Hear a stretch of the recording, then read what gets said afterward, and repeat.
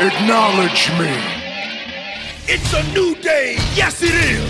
I am Vaughn Johnson. Who? Smile at you and kick your face off. I'm down with that. You got me mad now. You know, you got a bicycle. Feeling good. All the skeptics and all the people have a little bit of... Let me get it again. Oh, it's live, pal. Sorry. I love Virgil. I was like, yes, like this guy's awesome. We ride the bicycle to the arena. With my main man, Pots and Pans, Nick McCone. That's me. All you humanoids, get ready. I don't know what the kid is that was riding it, but he ain't on it when they brought it to the ring.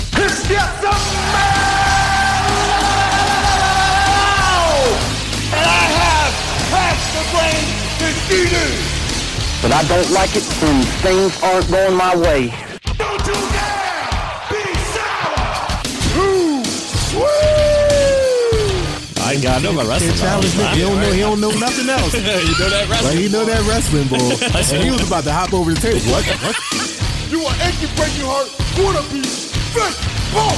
No sleep, no food, no nothing. Just maniacism. You got to want it, man. Give me a hell yeah!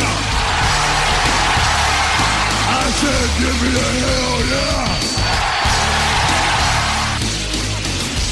What's up, ladies and gentlemen, out there in Internet land, and welcome to episode 365 of The Straight Shooters, which is available wherever podcasts are found. My name is Vaughn Johnson of The Inquirer and Wrestling Junkie, and I'm joined as always by my main man, Pots and Pans, Nick McCone of Fox PHL The Gambler and Philly Influencer. And we have a special guest in the building as well. It's like the same week that CM Punk comes back to AEW. It's the second coming of the third man, Brian Isley. Brian, what's up with you, baby? That old camel toe. What? Not apparently, he has clips of me as well. Fellas, what's good, man? Long time no see or hear, but it's always love. I miss you guys, and I'm happy to be back, man. To return. Yeah. Of course, Brian Isley be out here in these comedy streets. What's going on? What's going on in these comedy streets, Brian? Give me the latest. Give me the scoop. Just been grinding, man. Like all day, every day. I'll be in Atlanta next week. Featuring nice. For Talent Harris at the Uptown Comedy Corner, and then it's off to LA, and I'm just out here working, man. I got a book coming out, so just a lot of work, man. Since I last heard from you or seen me, I just been in these streets, like you said, just grinding. In these streets, and I gotta do my weekly check-in with my main man Pots and Pans, Nick. How you doing on this beautiful Sunday afternoon? I had to check the time to make sure we were in the afternoon. Afternoon, my good brother. Well, Phillies ain't doing me any favors, so just biding my time till football season, I guess. Man, let's get rid of summer. Let's forget about it. Get rid of summer. We just got here. Let's go. We just got here. We're not even here. We're not even here technically. Right. It's really just June. It's Pride that started. Happy Pride Day to everybody in Philly celebrating. Yeah. It's a good day. Everybody out in the streets. Let's get the summer over with. I am done. Well, I'm done with the hot weather anyway. So I think we had like one 90 degree day, and I'm already over it. So I was going to say we didn't even get hot yet. They've been. It's going to be a real hot summer because the records have been getting broken. I was watching the news. The one time we had a 90-degree day, I think it was June 1st, and it hasn't been that hot on June 1st since 1923. So we're in for a very hot summer. Huh. That happens a lot lately. It's like that global warming stuff is just kicking our ass. You would think it was real at this point. Right, you would think. Even though, you got these extreme weather patterns all of a sudden. Hurricanes hitting in Jersey multiple times a year now. Yeah. Fact. And tornadoes, yeah. Tearing houses apart, but Yeah. It's science stuff. We ain't pushing that agenda on nobody here.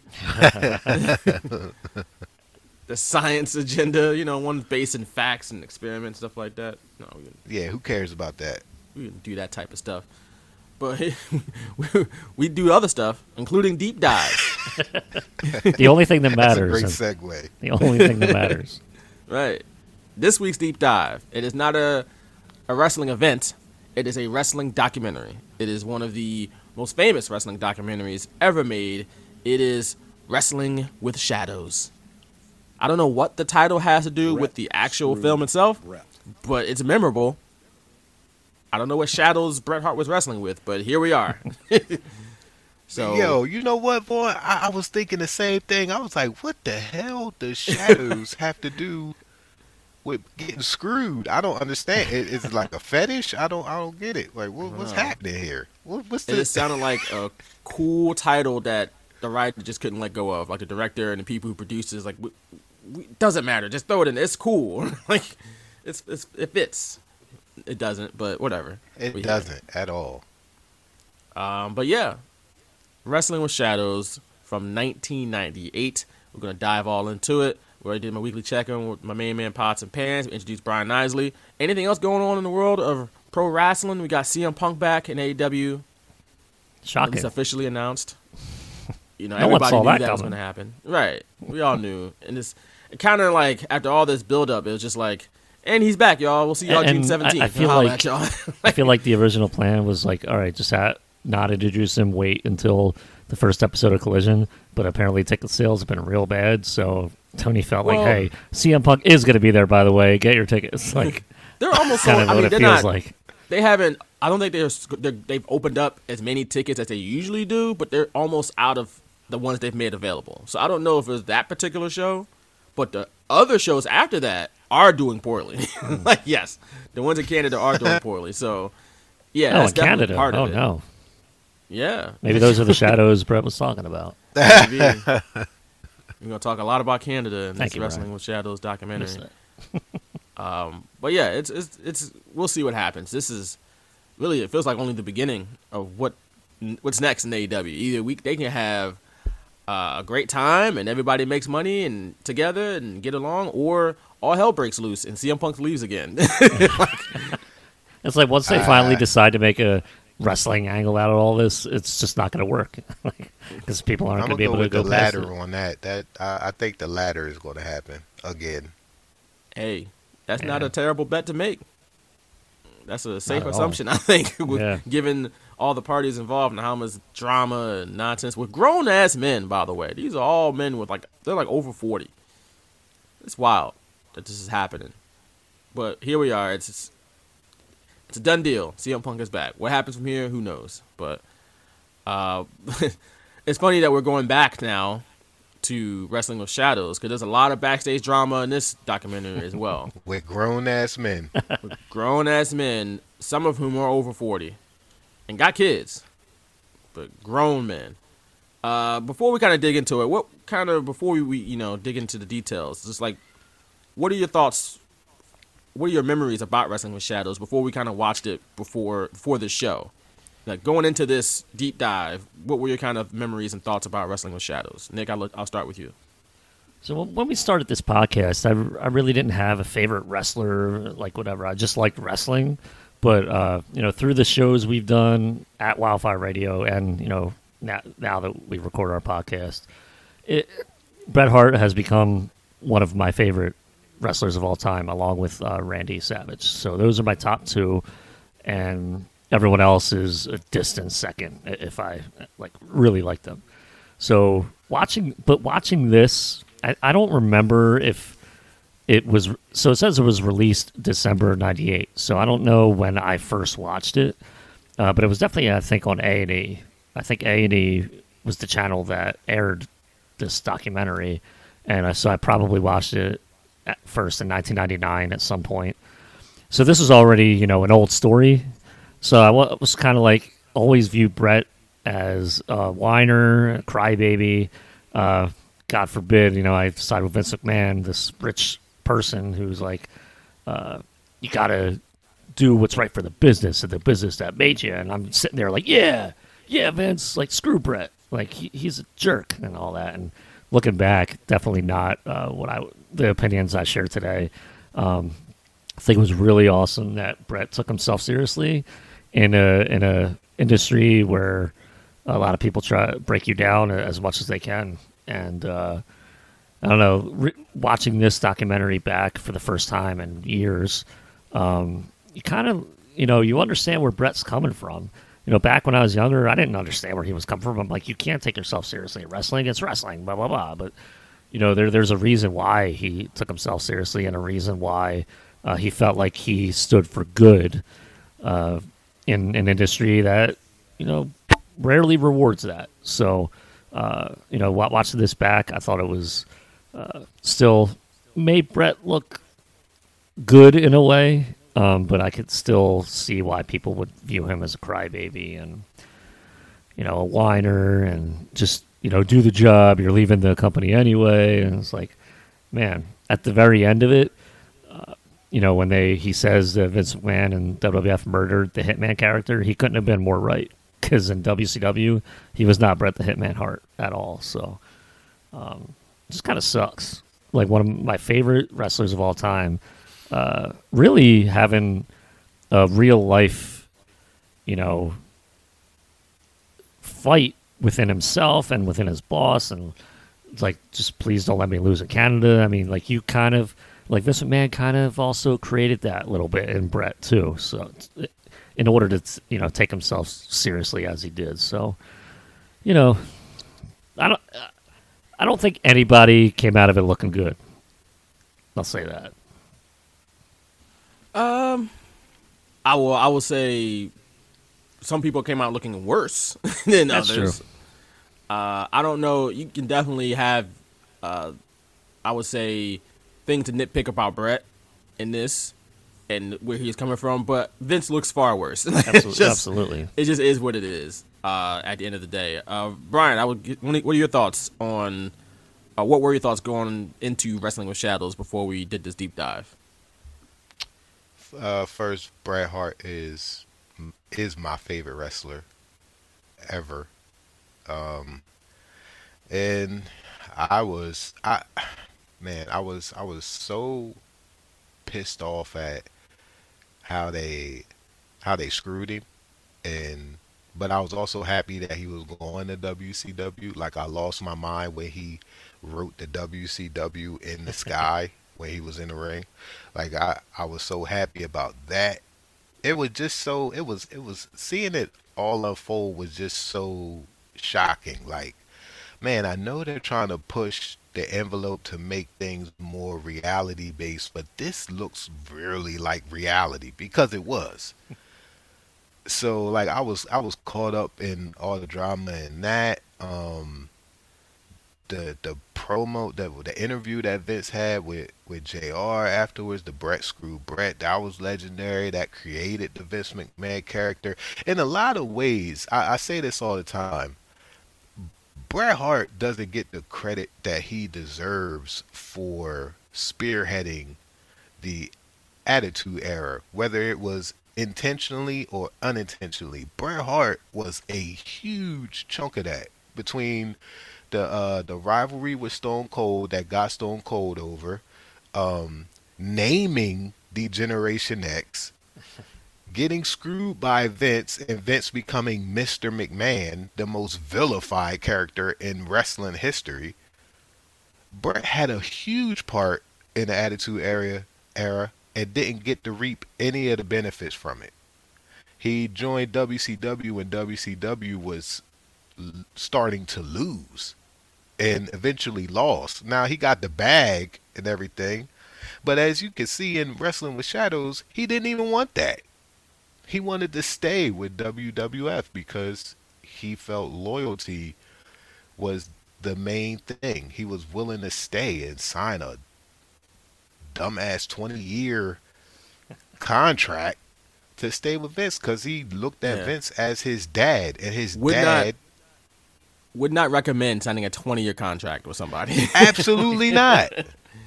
That's ridiculous. I forgot about that part, and I was watching the document. 20 years? What the hell is wrong with you? I would have never. No. What is the 3-year, $9 million? Yes, let's get this bag and let's be out. And he was already 40 at that point. So why the hell would you sign a 20-year contract? But anyway, I just all the details and the drama surrounding it, and Me personally, Bret Hart's heel turn is my favorite outside of Hogan Bash at the Beach 96. Bret Hart's heel turn was so unique because he was a heel in the States and a god in Canada and probably everywhere else in the world. But he was the most hated man in America as far as wrestling goes. So it was just so it was just so unique. I never seen anything like that. I don't think we've ever seen anything like that. So that's how I feel about Bret. I just think Bret's the best ever. He's my favorite. He's a lot of people's favorite, man. You hear a lot of fans, they talk about who's your favorite wrestler growing up. A lot of people say Bret Hart, especially from my generation. Because he was, for me at least, you know, I was born in 89, but I was kind of post-Hogan. So he was like the first wrestling hero I saw was Bret Hart. Yeah, you was definitely post-Hogan. He was all the way bald at that point. The cul-de-sac was fully formed. Fully evolved. full neighborhood in that man's head. But you bring up a good point about the 20-year contract that I don't think not a whole lot of people have talked about. It's like, why would Bret sign that at 40 when the contract expires when you're 60? You're obviously not going to be wrestling at that point. Facts. You're not going to see the lifetime of that contract unless they like. And I don't know. I mean, contract would have expired in 2017. Like, so I don't know how that contract could have got ripped up and torn up, which it did at any point between then. So yeah, it's just you see that 20-year contract lasted 1 year. Right, and you see a lot of sports and athletes. I mean, look, this is the 90s, so people are still learning a lot of different things. But today, you don't see a lot of athletes wanting to sign like 8, 9, 10-year deals. They sign 3, 4, and maybe a 5-year deal is a long-term deal now. 5 years, the max. Right. A lot of guys sign like 3 or 4 year deals because they want to be able to keep getting new contracts. You live out maybe live out the 3 years. You get paid 3 years. Only 3 years later, when you're still sort of in your prime, you can collect another bag, and then you sign another 3-year deal. And you can collect another bag. Like that's the way you want to do it. But Brett said, "I'm loyal to the soil." 20 years. I think I was sorry when I signed the deal. Brett had leveraged himself against Turner's operation and bid himself up so much, and everyone around me at that time was saying, "Oh, you can't let Brett go." I listened to them. I think I'm sorry that I did. That's Vince McMahon speaking there, saying that Brett leveraged himself up. He bid himself up so much that it's his fault. He's made himself worth so much. Oh, Lord.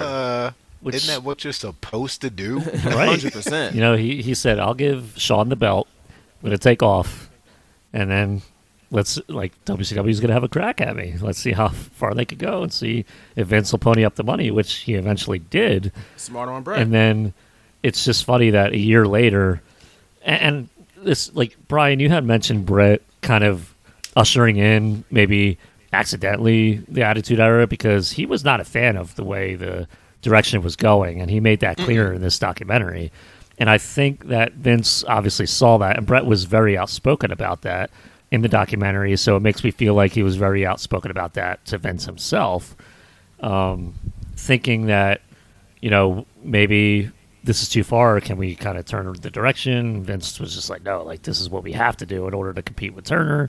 Vince kind of, you know, I guess, persuaded everybody to go along with it, or Vince was persuaded to go along with it and then kind of persuade everybody else to go along with it.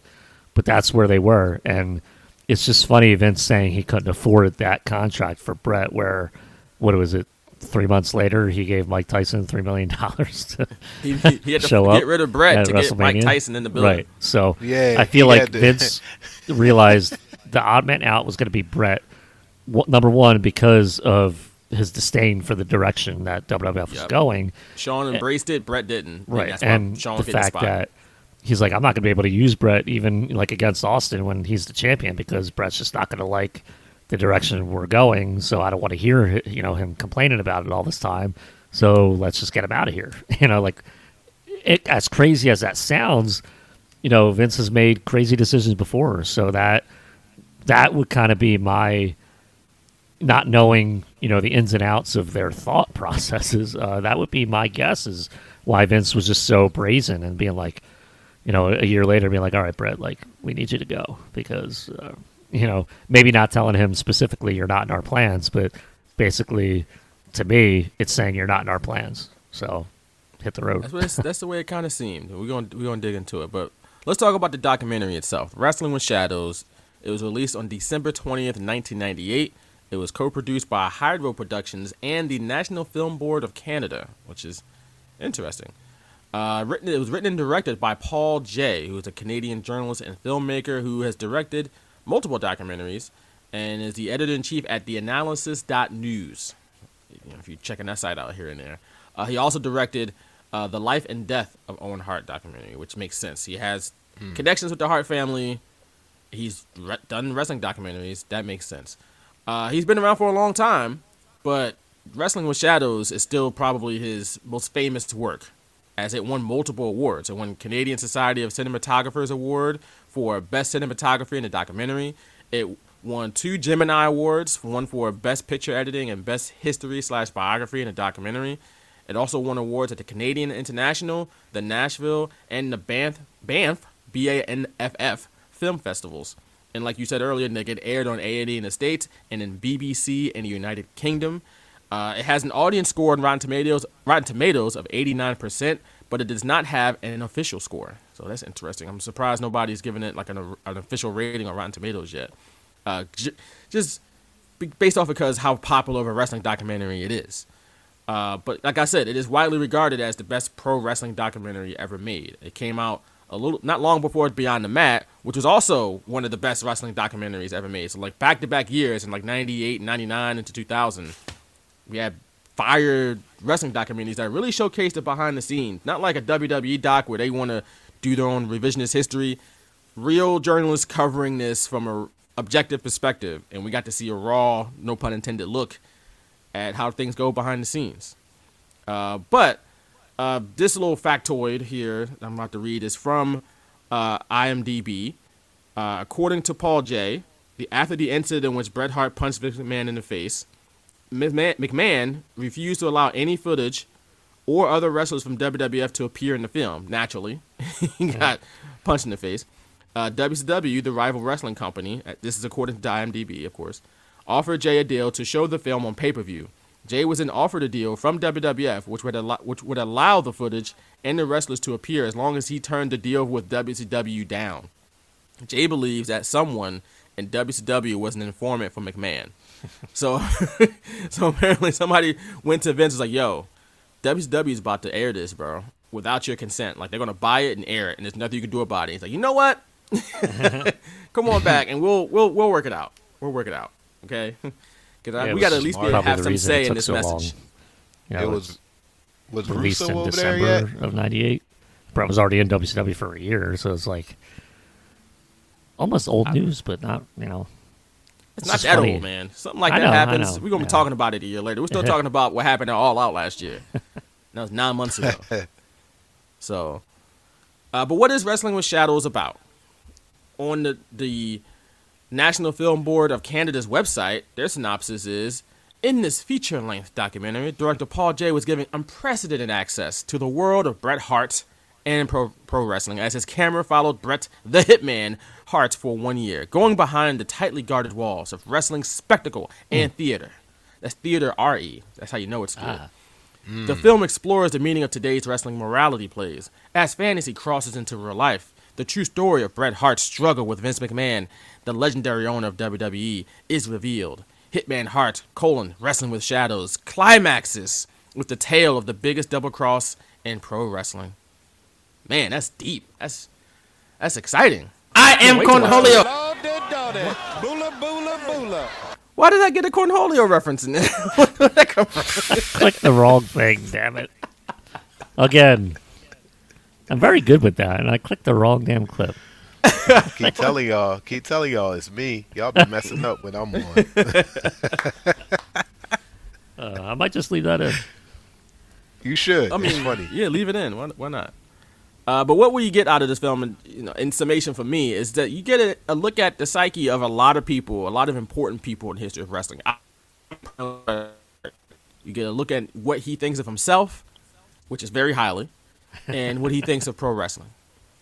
And of course, you get a look at and just kind of see how cold and callous Vince McMahon can be when in one breath he can just say, "Hey, we can do whatever you want, Brett," and half hour later he's saying, "Screw you," and ring the bell. So, very interesting look behind the scenes at people that are in pro wrestling. And I want to say, I have some clips throughout here for this documentary, and you just said you got a glimpse of how Brett views himself, and this clip will perfectly describe that. And me, I'm Brett the Hitman Hart. Now, your kids are pretty safe if they're watching me on Saturday mornings. I send out a pretty wholesome message. The Hitman stands for sticking up for yourself and to never quit. The one thing I won't do is lie to my fans. The one thing he won't do. One thing is lie to his fans. He won't be faithful to his wife. He'll just never lie to his fans. Good Lord, we got real. Oh man, Jesus Christ! Did not see that coming. The one thing he won't do is lie to his fans. You had that one in the chamber. Man, God dang. I still love Brett. I thought he was your favorite. He is. He's your favorite wrestler. He is. I call a spade too. You don't miss any opportunities to throw dirt on that man's name. As you should. I will say this though. In the beginning, they showed Sunny and her interaction with Brett. Yeah. Yeah. Brett you said you were going to give me notice. Brett hit that, my boy. Oh yeah. You think so? Absolutely. Look. So I'm watching this with my wife, right? And she sees Brett and Sunny talking, and we had just watched in this timely Dark Side of the Ring about Tammy Stitch and Chris Candido, and I was telling them like, yeah, she was messing with Shawn Michaels and stuff like that, and it was real bad, like it was a real crazy situation. And then she watches this, and she's like, was she messing with Brett too? Like, well, as far as we know, they weren't. What the hell is going on here? As far as we know, and I don't think either side, I don't think even Tammy has said like, nah, and she's written a whole book about messing around with Shawn Michaels. But as far as I know, as far as we all know, that's never what's happened between them. But I understand what you're talking about, Brian, with the vibes you were getting. That is, I hit vibes. That's I mean, like Brett literally said, we're just friends. Like, oh, come on. That's what you say. Exactly. That's what you say after you. And that's just my homie. When you fast forward to Survivor Series, when they're backstage, Julie's talking to Sunny, and you're just like, whoa, like what is Julie thinking right now? Look. As far as we knew, Brett didn't have any sunny days like Shawn. Shawn had a lot. We know that for a fact. And Shawn corny for that. He was. Yeah. We all know. Yeah, that's a whole separate discussion. Because he knew full well Chris Candido couldn't do nothing to him. But that's for a different discussion. Right. But we didn't get a look at, we hear Vince telling Brett that he has to lose to Shawn at Survivor Series. And Brett, in the beginning, you're like, what? Why is he saying? Why is he doing this? But, like, he equates it to having the Hitman, blow his brains out. You know what I'm saying? That's what he equated it to. And when you first watch this, it's like, that's a very serious way to look at this. That's not quite that serious. But when you watch it and you really think about it, it's like, character-wise, they kind of did that. Like, he was the first victim of Mr. McMahon. The Hitman was. Yeah. When you really think about it. Mr. McMahon's first victim, and that set the tone for everybody else moving forward, whether Steve Austin, The Rock, whoever. I could do you like Brett. He was the example. Word. In real life and in storyline. So it's like, yeah, man, he's kind of right. Because like you said, Nick, the Hitman was done after that. There was no Hitman in WCW. That was it. Because the Hitman stood for something, and when he went to WCW, he was a heel. He was doing all kinds of weird stuff, and that's not the Hitman. He wasn't even Bret Hart. He was Bret Hart. He was Bret. Just Bret. Bret with two T's too. It's like, oh man. Oh, like for real. Messed him up. Yeah. So, as serious as that sounds. And again, you get this footage of him, going overseas, seeing all the kids, and he's comparing himself to a god, overseas. So again, clearly thinks highly of himself, but it's not totally wrong when he thinks about that. But then we flash back, go back a year, go back to 1997, to simpler times, to happier times, when Brett is in Calgary for the Calgary Stampede, and he's also there for the Canadian Stampede, the pay-per-view. And we see Brett in the locker room with Savio and British Bulldog and Neidhart, and they're going over a promo. And we also get to see Vince Russo in the background, looking stupid. Okay? And then they go over a part of the promo where Neidhart's going to finish it off with a line, and they're like going over it, and he's like, "Nah, that don't work. That don't work at all." Like, that was terrible. But then they actually did the promo, and they actually nailed it. So look at that. But it was an interesting look to see how some guys like workshop things. Like, they're talking about it. He says it, and Brett looks at him. He's like, "Nah, that ain't it. Like, we got to do something else." And they hit it in the end. They talk about Goldust and how he gives off the androgynous, and I think Brett called it homophobic vibe or something like that. And yeah, he did. And then he's just like, "Oh, he's just a Texan. He wears his cowboy boots and stuff like that." And they just explain why people love pro wrestling and who these people really are. Like, they talk about Vader Brett calls him a big baby who can get his feelings easily hurt. Yeah, it's like, is that a good thing or bad Sunny. thing? I don't know what he was trying there. Yeah. You gotta remember, this is 97, bro. This is when men didn't have feelings. So, especially some guys, they didn't even have feelings. And then you got somebody the size of Vader. He's like 400 pounds. Like, he's like negative feelings, supposedly. Right. But then, that's not true because he's a human being.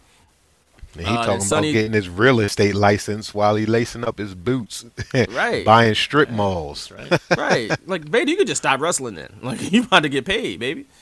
And then Sonny talks about how big of a fan Bret Hart fan she was back in the day, which I'm sure added to Brian's suspicion about. He cracked, bro. He cracked, bro. Like, ain't no way you can tell me different, bro. You can't change my mind on that. I will say this. Look, I don't know nothing. I don't know nothing, but. And Brian, if your wife saw you interacting with a woman like that, what would she say? Get out. Like, what you doing? Oh, you keep here, y'all having fun, huh? What's so funny? Ain't no talking. Possessions on the front lawn. Get out. Anytime a woman like is laughing at your joke and they put their hand on your chest and then their head follows that and she got her head all nestled in his chest and laughing up, come on, bro. You know that thing that we got now, Netflix and chill. It used to be a blockbuster night.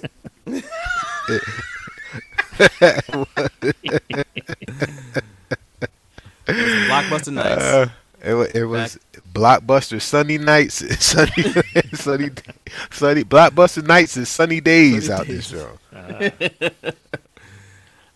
We didn't get a look at Shawn Michaels and Vince McMahon, and Brett is not shy about saying he hates Shawn Michaels. It went from like you think he's saying these nice things, I guess minus Goldust, let's say these nice things about people. And he's like, I hate Shawn Michaels, basically. It's like, oh, word. Right. He kept it real. And so did Brett, I. It's one thing about Brett, he gonna keep it gangster. Like, he don't like switch up. Right. Like, he been hating Goldberg for 25 years. and will never not hate Goldberg. Right. He will always hate Goldberg.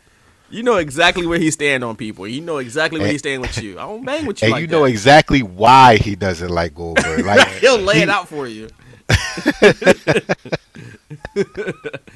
That's one thing you gotta like about Brett. He don't play around with people. I specifically asked him not to hurt me. And we got in the ring, and he hurt me. I don't like Goldberg. I'll never like Goldberg. He's no good. He's not a good wrestler. He's a flash in the pan. I hate his guts. That's a verbatim quote from Brett. That's verbatim. That's exactly what he said sometime in the past. You can just look it up probably and easily find it. Brett then introduces us to his big old family, and we get a look at the Hart house, which had 12 kids in it at one point. Good Lord. Jeez. Like, raising 12 children, like, all within, like, similar ages. And, like, they spread them out. I mean, you can't really spread out 10, 12 kids. You got to have them kids in succession. So you got 8 boys who I know was tearing the house all the way up, and 4 girls who all married wrestlers, and all the boys became wrestlers. So clearly, wrestling runs deep in this family. And then you look at Helen Hart. And Helen Hart, she looks like she has had enough. And she admits she has had enough. Okay? She is tired of her house being turned into a dungeon and people screaming in her house. She is done with wrestling. And she's not shy about it. And also, Julie Hart, Bret Hart's wife, she's also done with wrestling. They are over this wrestling stuff. Okay? It's been in their whole lives. Helen is like, I thought it was going to be a couple years, and it's been 20 years. Like, it's been 30 years, 40 years. Yeah, she said, Stu, how long we going to be in this? My man said, 2 years. 8 wrestlers later, they got a promotion. like, come on. And then we get to talk about Stu. He's talking about stretching people back in the day, which is, legendary stories of Stu Hart shaking people's hands and filling them up. Like, hey, you looking strong there. And then he breaks their arm off or something like that out of nowhere. And he's like in his 70s. And you don't want to hurt him, but he's hurting you. Like, you don't want that to happen. Like, what the hell? He tearing you limb from limb. And then like, Brett, come get your pops, Brett. Like, come get him. Like, he touching me again. I don't want to have a slip disc messing around with Stu.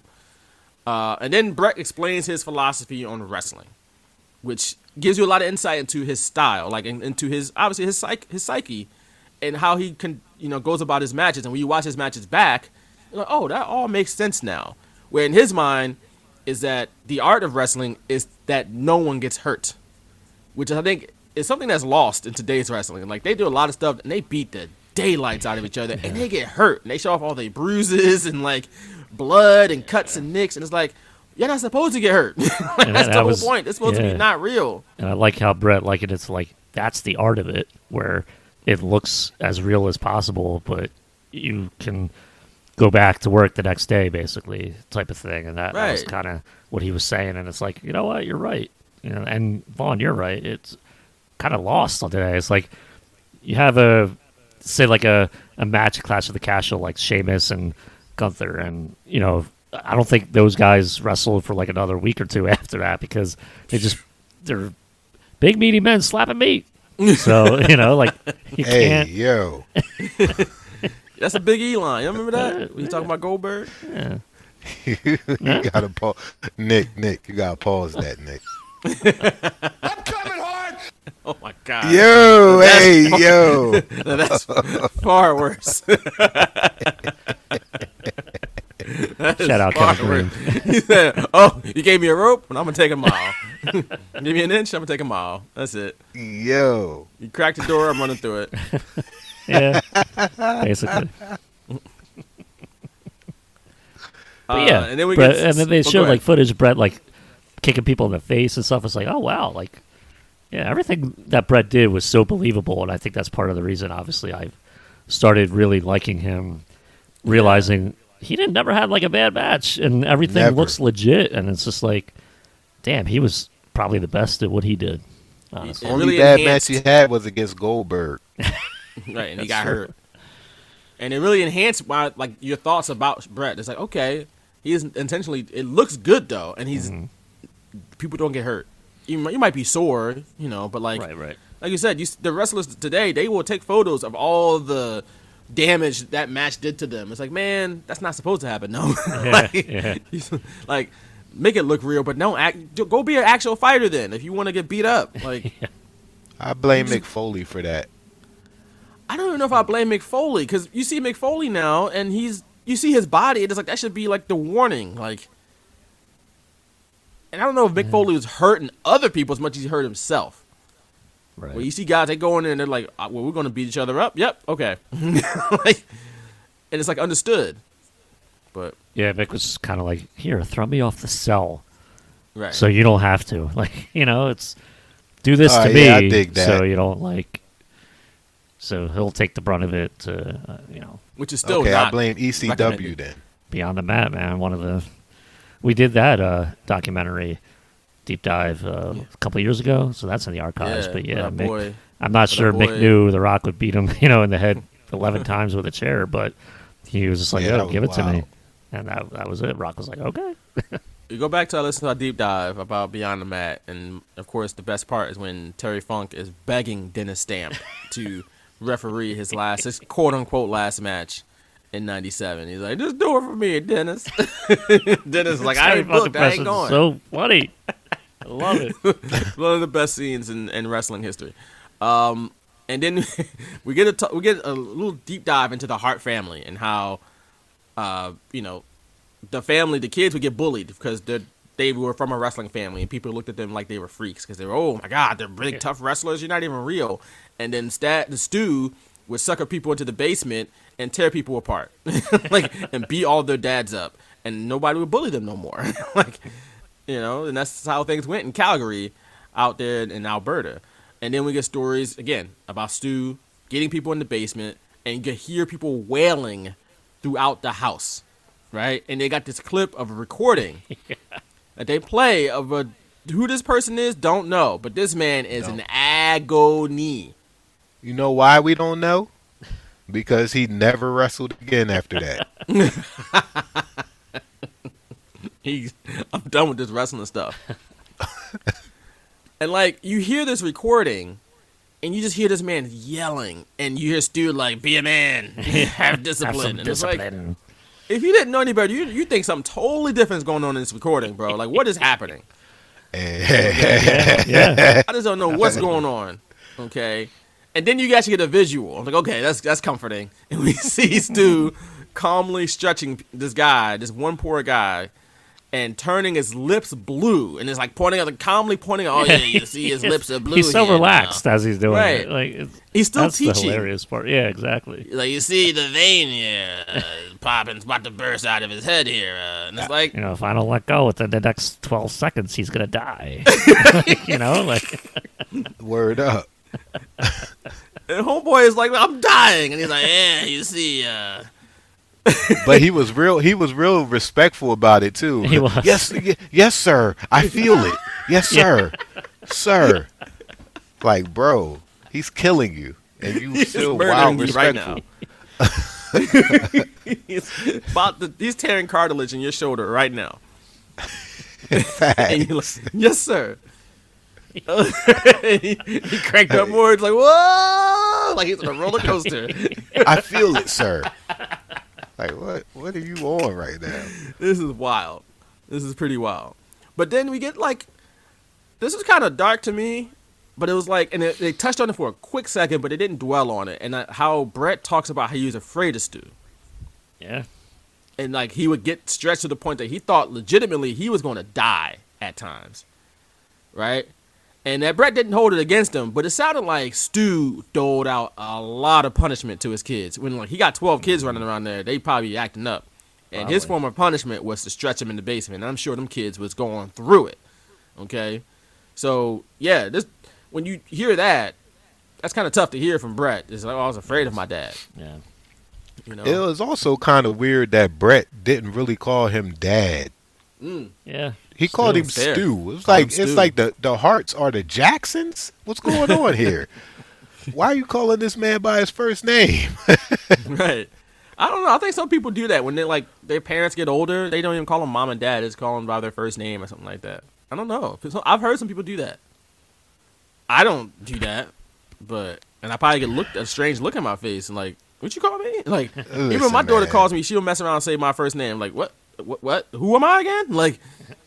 Hold on now. I mean, yeah, my jokingly, I think my youngest daughter did that once. Call me, what's up, Isley? But what's up? But no, never. This is not the way it's going to go down tonight, players. Real talk. We can use Uncle Teddy Long in the home, handing out discipline. I guarantee you, after he said that, he put somebody in a match with The Undertaker. Or a tag team match. Either one. There's 50-50 chance on that. Right. And then we move on to Brett talking about contracts.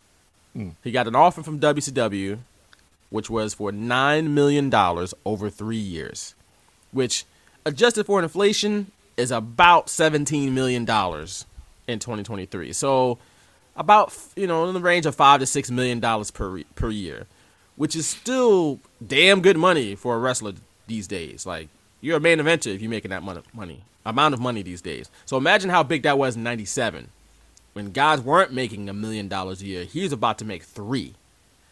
Big money. Life-changing money for 97, right? He can buy a bigger house. He can travel different. The whole thing changes if he signs that contract. Vince, as we talked about earlier, for whatever reason, offered him a 20-year contract. And we don't know. Did they ever say how much money that was for?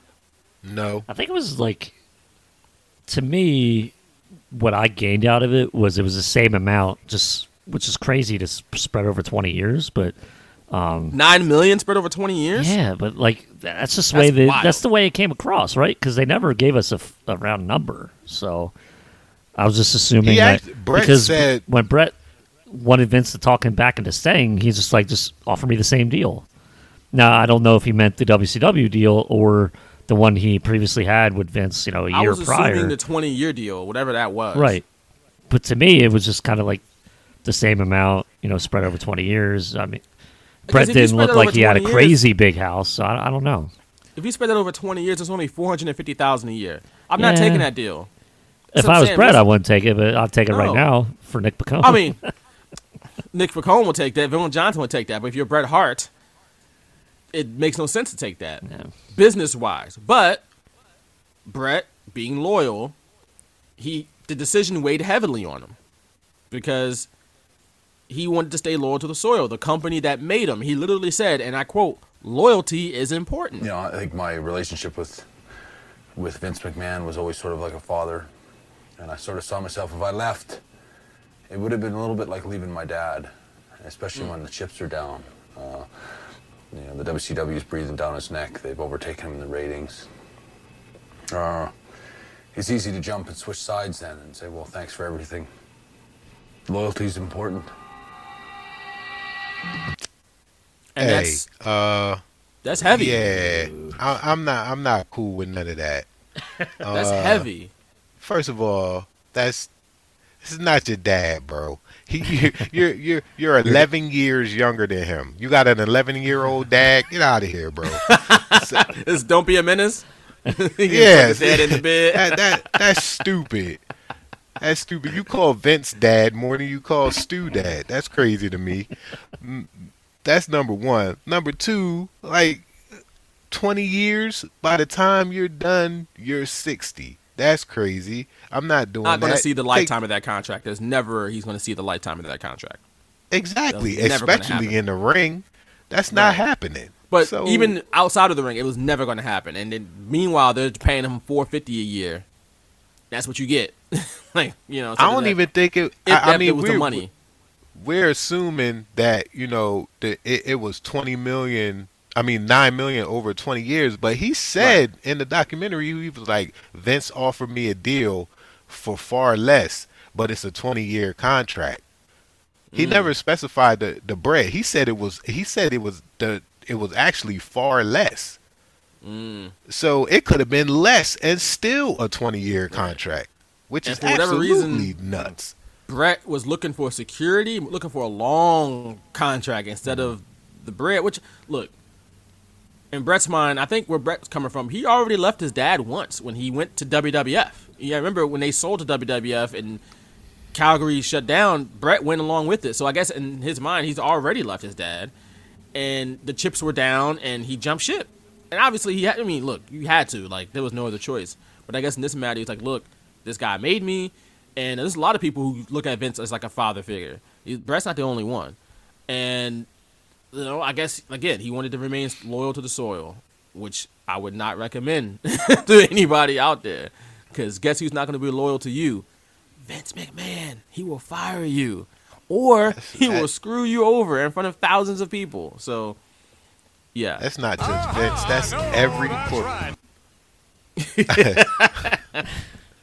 That's every corporate. That's every company in the world. Like, none of these people are family. That's why I don't get the whole that's like my dad and all that stuff. Vince don't look at you like a son.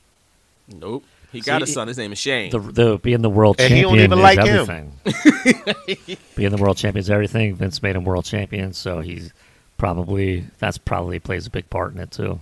And like it was real to Bret. It was always real to Bret. Right, and Bret, look, he was kind of right though. Like I understand where he's coming from. It's like WCW winning now, and now all of a sudden I'm going to jump ship because they winning.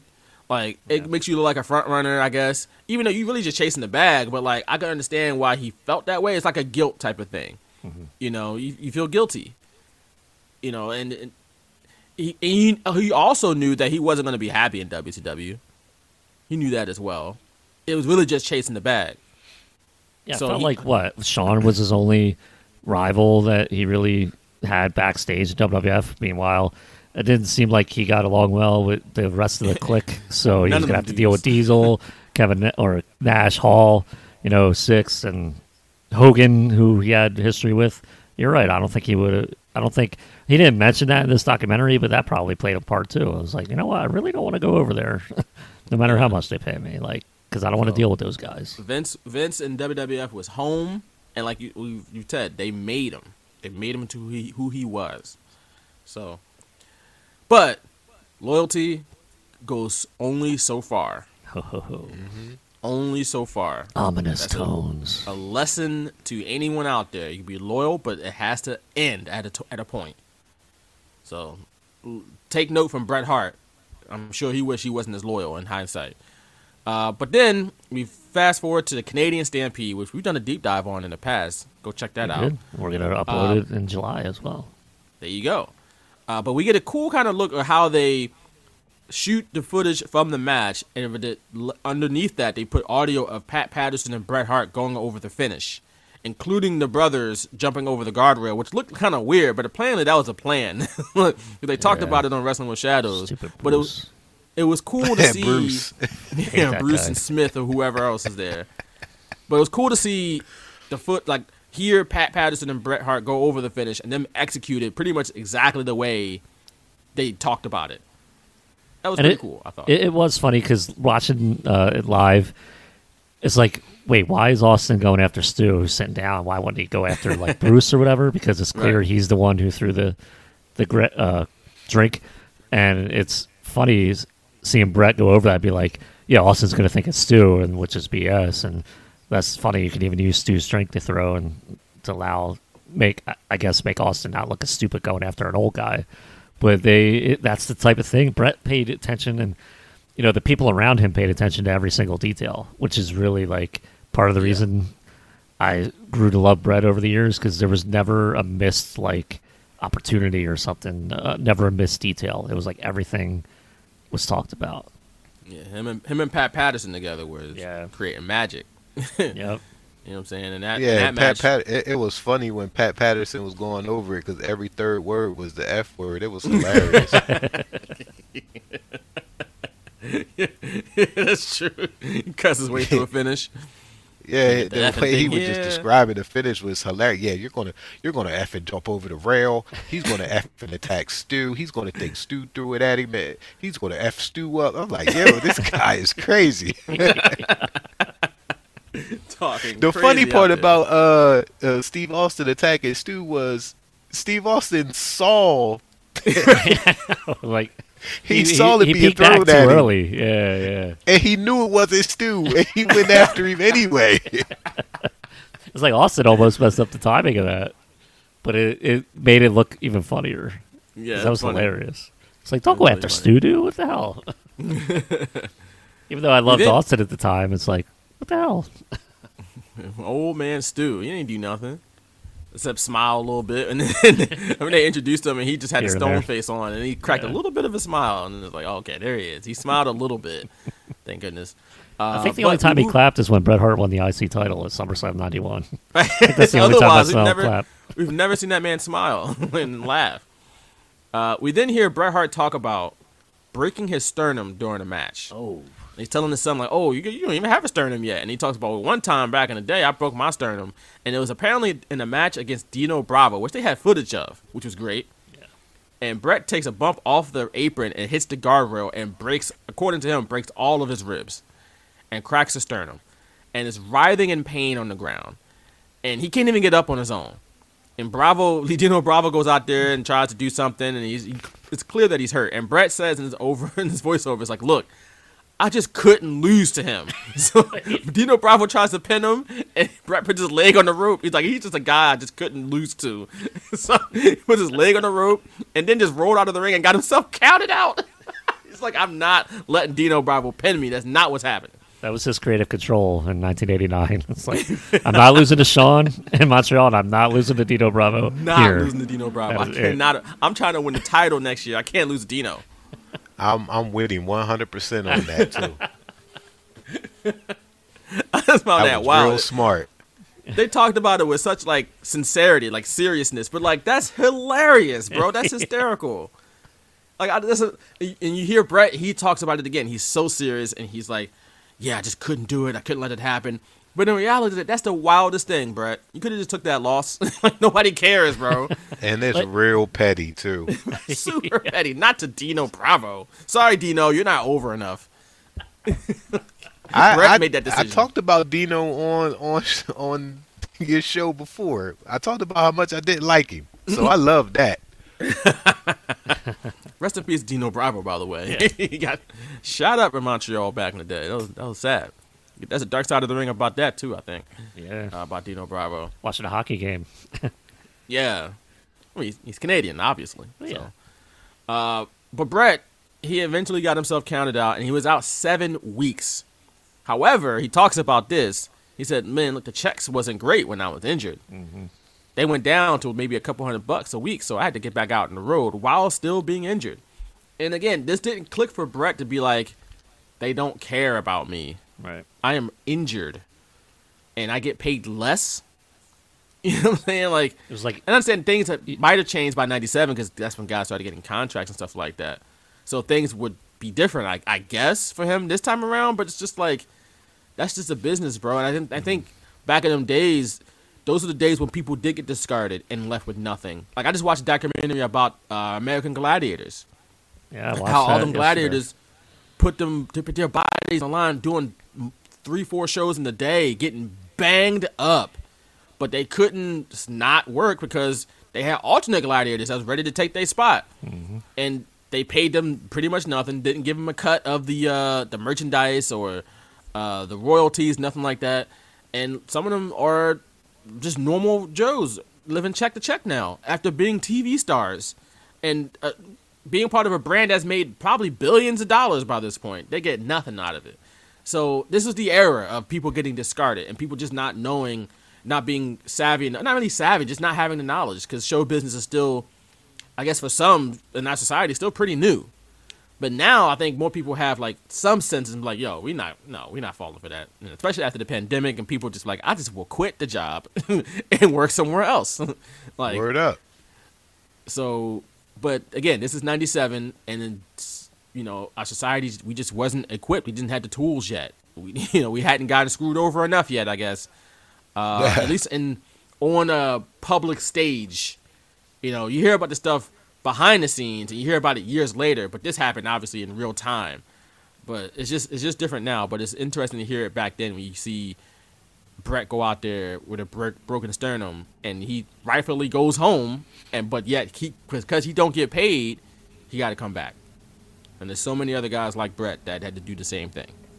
So there's that. But we move on. They talk about Mankind and Hunter Hearst Helmsley. And when my wife was watching it with me, she's never seen Paul Levesque not be Triple H. So she was like, why is he doing that bow? So what's going on here? Like, he's taking a bow? Like, what is this? She's never seen that before. And then Brett talks about Steve Austin becoming a good guy despite the fact that he's been a villain this whole time and the people love him. He calls him the most evil guy in the Federation, which cracked me up. That was hilarious when he said that. And then they pan to Austin just staring into the camera. Oh my God. Oh my God. I almost missed logging in to talk to you guys because I watched that like 15 times. That was so funny. Oh my God. That is so funny. I'm about to watch that right now. That was hilarious. Steve Austin coldly staring into the camera. Oh my God! Brian just watched it.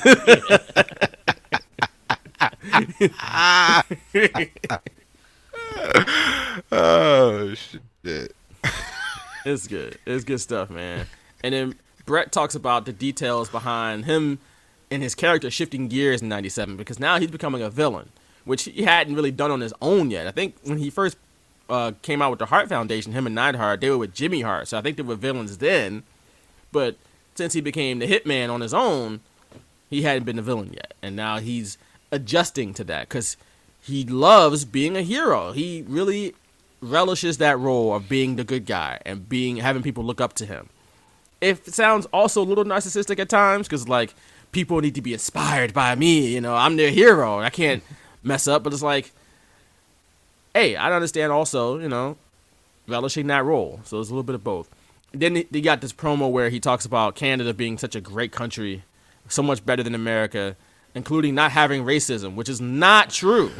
Like, there are racist people in Canada. Very racist. Like, ask indigenous people how racist Canada can be. It could get bad. Like, they're really, and they literally call it reconciliation. They're really reconciling with the fact that they've been so terrible to indigenous people for centuries. And also, there's been reports about, like, police forces in Canada that's also arrest black and brown people at a disproportionate rate. What? The Mountie? The Mounties, the regular cops, the mounted cops, all of them. Like, it's just cops. That's what they do. So, even in Canada, where they don't have I'm from the South or nothing like that, there's nothing like that in Canada, supposedly. Still happens. So, whatever. We then get a look. This is a very entertaining segment here. Where we're outside in the parking lot, outside of Continental Airlines Arena, as it was known back then, in East Rutherford, New Jersey, before SummerSlam in '97, where it looks like, judging by the fans, Vince McMahon has started a war of nations between Canada and the United States. Because they said we suck. They started this war. Started this war. Because they said we suck, man. What the hell? This is an international incident now. This is everything Vince McMahon wants. Every time he does one of these patriotic angles, he yearns, he salivates for people to actually turn on each other. And this is in New Jersey, by the way. This is in New Jersey. It was before SummerSlam '97 when Brett faced The Undertaker. So this is the Continental Airlines Arena parking lot. Like, this is where these fans are saying these things. Yeah. There's one guy who goes, Bret Hart didn't turn on his fans. The fans turned on him. And it's like, bro. Carrying Canadian flags, right. Why? Because the American fans are way over. They're just too patriotic. I wear this shirt. I took this flag up there. I got called an idiot, a moron. They don't even know me. You know, I don't know them. I haven't come out here and said the United States sucks or anything like that. I mean, maybe Canada does suck, or you know, it's not right. You know, to say stuff like that. If Bret Hart's come to this country and he's wrestled in front of all of these fans, given them years and years of service and won titles, and he's done it all. And now just because he's taken the Canadian flag and he's taken his family around him, they've just turned against him. He never turned against his fans. They turned against him. Plymouth Rock we didn't land on Plymouth Rock. Plymouth Rock landed on us. That's crazy. This guy said maybe Canada does suck while having on a Canada T-shirt and holding the Canadian flag. Maybe Canada does suck, or, you know. You know. Maybe it does. By the way, the straight shooters, at least I'll speak for myself. I don't think Canada sucks. I enjoy the Canadian. No. I enjoy the Canadian Football League. It was great. I enjoy Montreal quite. Oh, I'm looking to try to get to Montreal at some point, and I'm trying to get to a Grey Cup next year in 2024 in Vancouver. My first girlfriend was from Canada. There you go. Look at all this Canadian stuff we like around here. So. You know? From Halifax, Nova Scotia, to be exact. There you go. They're trying to get a 10th CFL team out in the Nova Scotia and the Maritimes area of the country. So there's that. But yeah, this was strange. They interviewed the strangest people. A bunch of crybabies that can't stand on their own 2 feet. United States, They fought.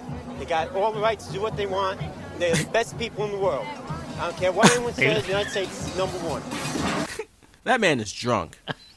You can't tell me he wasn't. USA fought. They have the rights to do whatever they want. Okay. They fought and the right to do whatever they want. It's like he stopped thinking and then like his brain Get that stopped. Bud Light out of I had here. to pick back up. You had to That's what that somebody hit the old pause button. granddad do to you. That's that old granddad. Put your brain on pause for a couple seconds, like he was buffering or something.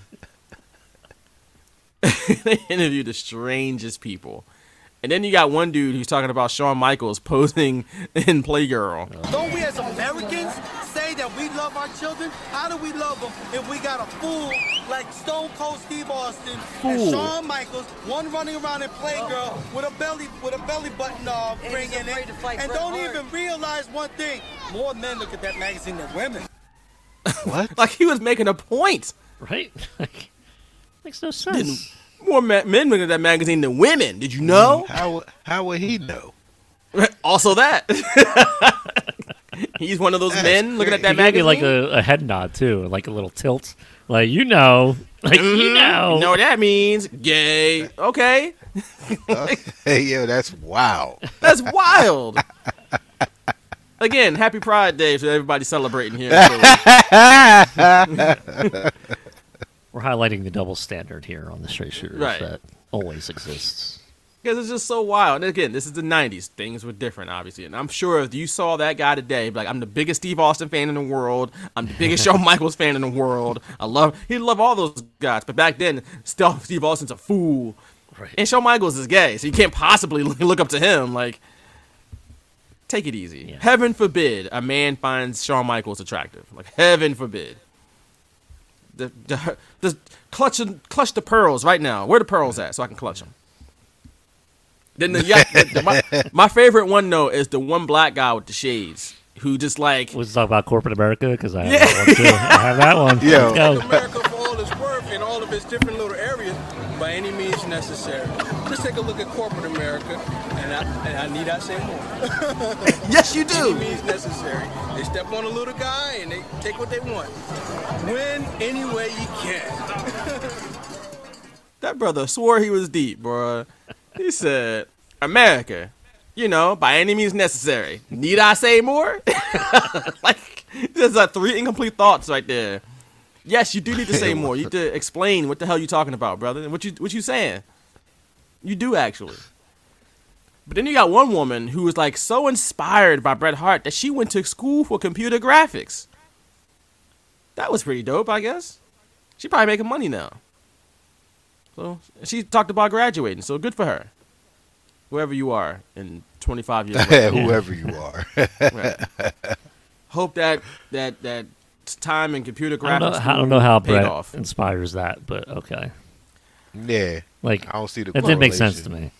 But people find their ways to be inspired. She met him at a signing or whatever and had a one-on-one conversation with him, but we don't get that sentiment from her. We just like, wait, so his promo about Canada not having racism inspired you? Like, I don't, like, what about him, what did he say that inspired you? Like, America sucks? Like, I don't understand. Maybe it was something from previous years when he was not a villain in America. Maybe he said something about, like, never giving up or something. And she took that to heart. Perhaps that promo when he came back in 96 before his Austin match, when he, like, showed up on Raw and apparently Vince McMahon didn't know. It was like, yes, he did. Like, he would not let Bret Hart come on TV and say, I'm going to go into WCW. Like, seriously. Get out of here with that. But maybe it was that promo.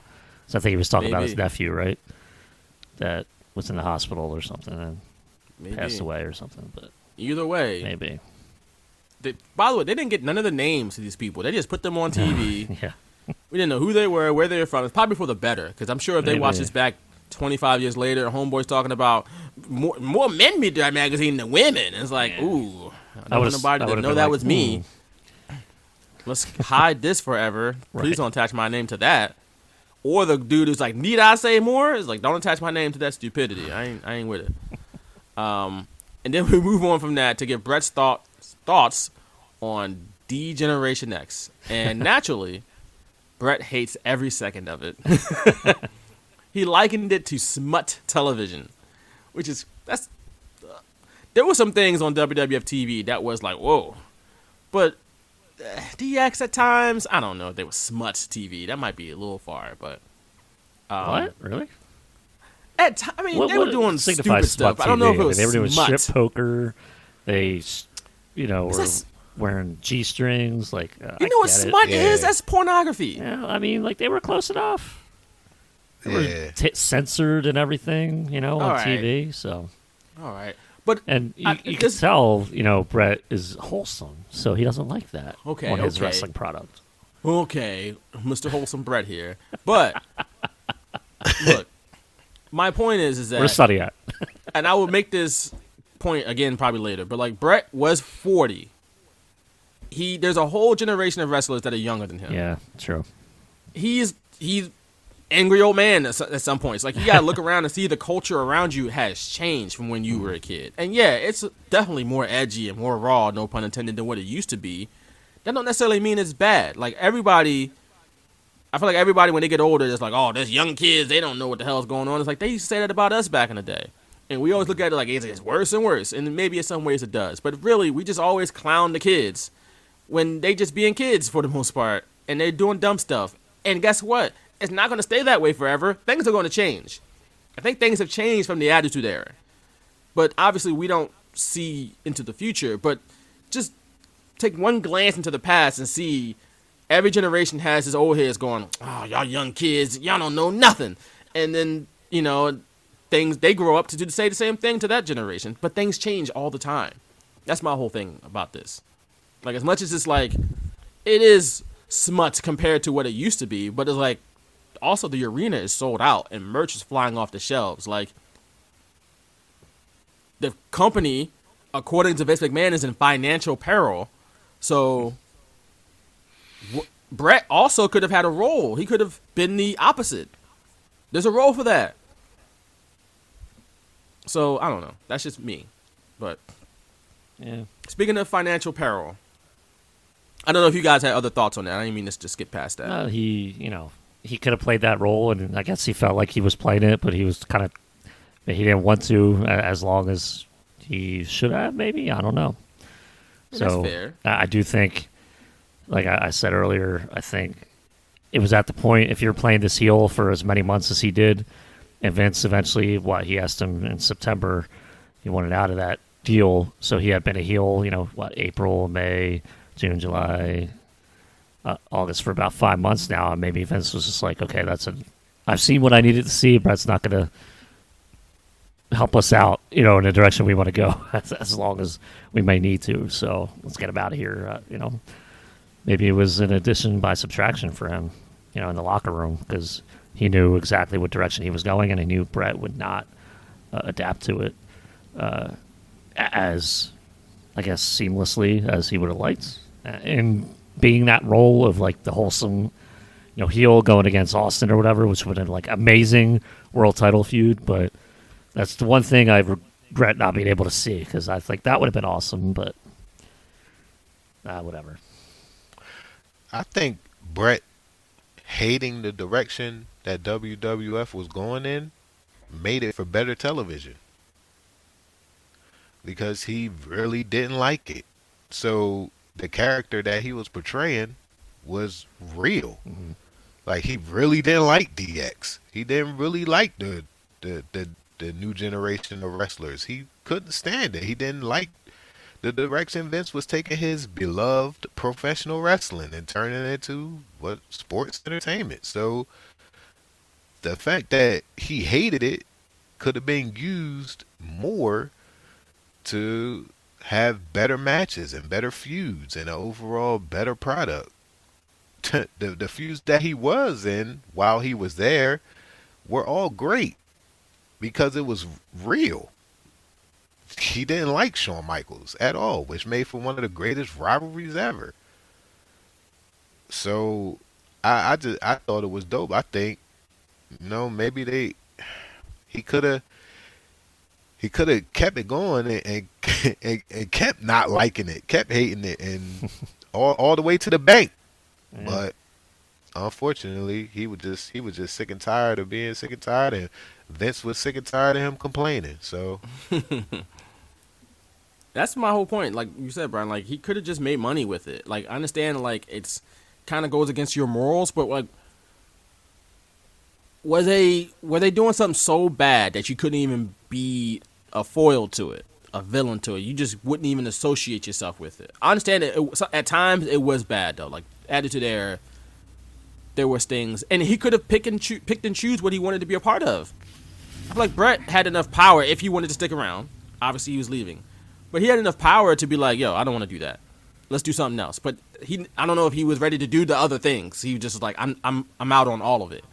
yeah, he didn't want to do any of it. And I wonder how much Vince knew, like, I'm pushing Bret to, the best contract of his career in WCW, but his heart's not going to be in it, so he's just going to kind of wallow away anyway, and I won't have to deal with it. I wonder how much Vince was thinking, the less Bret around here, the better, just simply because he wouldn't have to hear him or listen to him. I mean, like, because Bret didn't want to leave. He kept saying, like, yo, talk me back into staying. And Vince could have offered him, like, a terrible deal that Bret could have been like, oh, no, like, yeah, I can't even take that. And Vince didn't. Like, he just did not want anything to do with Bret, it felt like, at that time.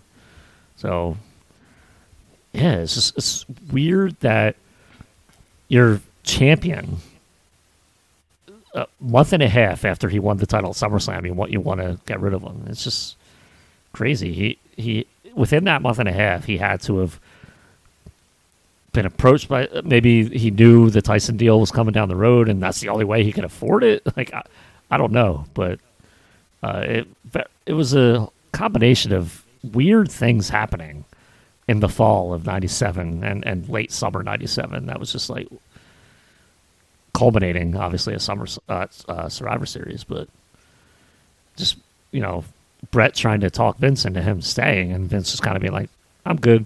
It's just so weird. Just very weird.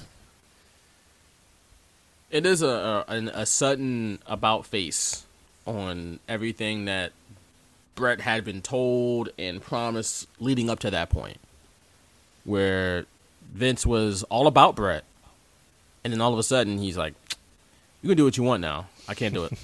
And saying he has to lose to Shawn, and at Survivor Series, like, why couldn't he just put that off or make it sooner? Like, why did it have to be at Survivor Series? That's, you could have easily just manipulated dates and be like, okay, you're going to lose it on Raw then.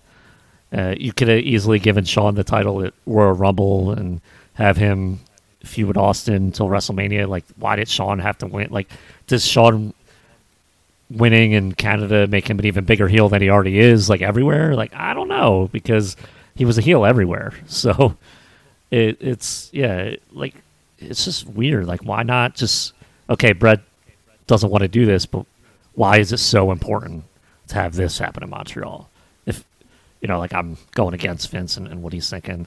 But at the same time, for Bret, it's like, it might garner you a little more sympathy as you go to WCW, but he took his character so seriously that, like Vaughn mentioned earlier, he's sitting in his hotel room thinking he likens it to just sticking a bullet in his head. They're going to kill the Hitman character. And so, again, 40-plus-year-old men, adults, having this issue is just kind of crazy. I mean, it's easy to say that in hindsight, but there's a lot of times, a lot of these guys, it's the first time they're going through it, and you would think that Bret would be more secure in his position to know that he can bounce back from pretty much anything. Right. But back in the day, guys didn't bounce back from pretty much anything. They didn't just change sides as often. Like, guys go from heel to babyface all the time now. But back in the day, that wasn't the case. So a guy who, was a heel, or let's say he was a babyface, and suddenly, he's not the babyface no more, he typically left the territory and went somewhere else and started over again. Same thing with a heel. If you were a heel in the territory for 6 months, you can't just suddenly become a babyface. You've been crapping on that territory for 6 months. They're not going to forget. So you go somewhere else and do it all over again, where now that's gone. This is only WWF, WCW, and ECW around in '97. So there's not a whole lot of places for Bret to go to make real money. So he's trying to hold on to hold on for dear life to this spot. because it could be taken away from him, and he could be discarded. And this is the era of people getting discarded. And people still get discarded today, but it happened so often back then, and he didn't want to be another one of those people. So I think that's his. A lot of his stuff was to me was just paranoia and uncertainty. And then he gets the bombshell thrown on him that Vince isn't going to be able to honor the contract because WWF is in financial peril. Which, I mean, I guess first thing Julie said, they were. I don't believe that. Julie was on it from the start. Yeah, his wife was not falling for the BS. Right? And Brett, despite, his wife being like, that ain't true, let's go somewhere else, he's like, I'm super conflicted. Right. And he was going through it. Because he didn't want to leave the company he basically grew up in. The money, though, from WCW was very enticing, obviously. Especially because he had a wife and multiple kids at home. But, that damn L word again, not love, but loyalty. Creeps up with Brett again. Then he's also pissed off because Vince made him give up the role of being number one babyface to Steve Austin, and then turned around, made him give up the role of the number one heel to Shawn Michaels. So he's kind of like, in his mind, he's in limbo, and he hasn't been number two at anything for a while. So he's like, "What am I doing?" And he was right about that. He said they sabotaged my career. He was right about that in WWF at least. And could he have been the number one babyface in WCW? No, because Sting was. So how long would it have taken him to usurp Sting? Probably a while. This is during the build of Sting and Hogan, the Starrcade. So he's not going to be the number one heel there, and he's not going to be the number one babyface there. So even just going to WCW wasn't the answer to get away from, Shawn stealing his spot and Austin stealing his spot in WWF. So yeah, career-wise, absolutely had every right to feel sabotaged. That's exactly what happens. I mean, but again, I feel like in hindsight, we see guys today and even of previous years, they get put in bad positions where you're like, why did they put that person in that position? This is a misuse of their talent. And then they, WWF finally gets it right, and then, okay, well, now it works. But but he was the champ, He was. I just think that he's come up in the old school. He's very traditional. His dad owned the territory.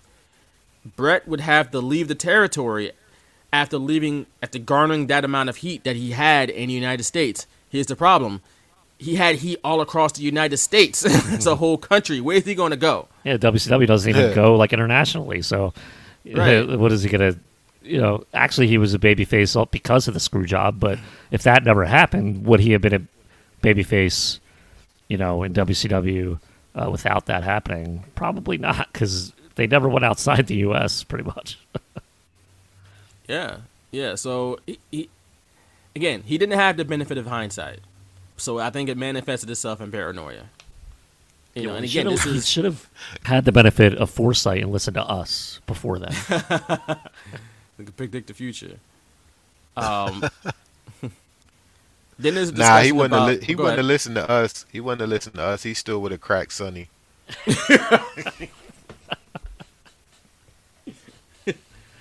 Allegedly. Oh, it's live, pal. Allegedly. But Brian knows what he saw. Chest. Man, You're so Brian funny, knows what Brett. he saw, though. He saw the signs. I saw the signs, bro. There's no way. Because here's the thing. Here's the thing that really here's the thing. Nick, you love Bret. He's your favorite, right? I love Bret. He's my favorite. Yeah. When has Bret Hart ever made you laugh? Never.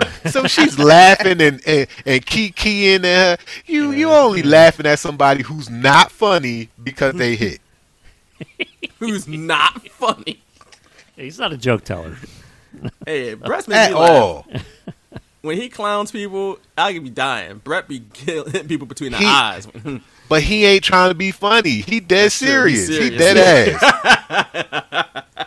There's nothing funny about that. What was the line? He's like, okay, I'll give you a heads up next time. Like the cameras are around. She's like, oh, okay. Like, that wasn't funny. What the hell? It wasn't funny, but she laughed. You know why? He put the sharpshooter on her. Yeah, he put the sharpshooter on her. All right. Oh man, this is wild. Allegedly. Go ahead. Keep saying that, boy. That's why Pat McAfee say it so much. Alleged, because Brett Favre around the corner waiting to sue him. Yeah, Brett's gonna listen to this and be like, "Who are the straight shooters? We gotta a dirt bag. Yeah, Brett's a dirt Brett. Another Brett. Another Brett. This one far more crappy than the other one. Facts. As far as we know, he didn't take welfare money from his home province of Alberta. Allegedly do that. As far as we know, but then left Ted DiBiase Jr. hanging. Yo, they really did Ted DiBiase and the whole DiBiase family let them hang with. Well, I'm not. They did. No, let me take that back. They didn't get done dirty because they did the whole state of Mississippi dirty. Let's just say that. But word up, yeah. They definitely got left holding the bag though. At the end of the day, how did the $1 Million Man get roped up in this, or his son? What? How did this happen? Did he get exactly $1 million? Why didn't he just ask his dad for money? His dad got limos. Remember that video from '85? Where's Virgil? Virgil. don't my man. My guy. Where is it? What number is it? Nick just perked up. He's like, what? There it is. Here it is.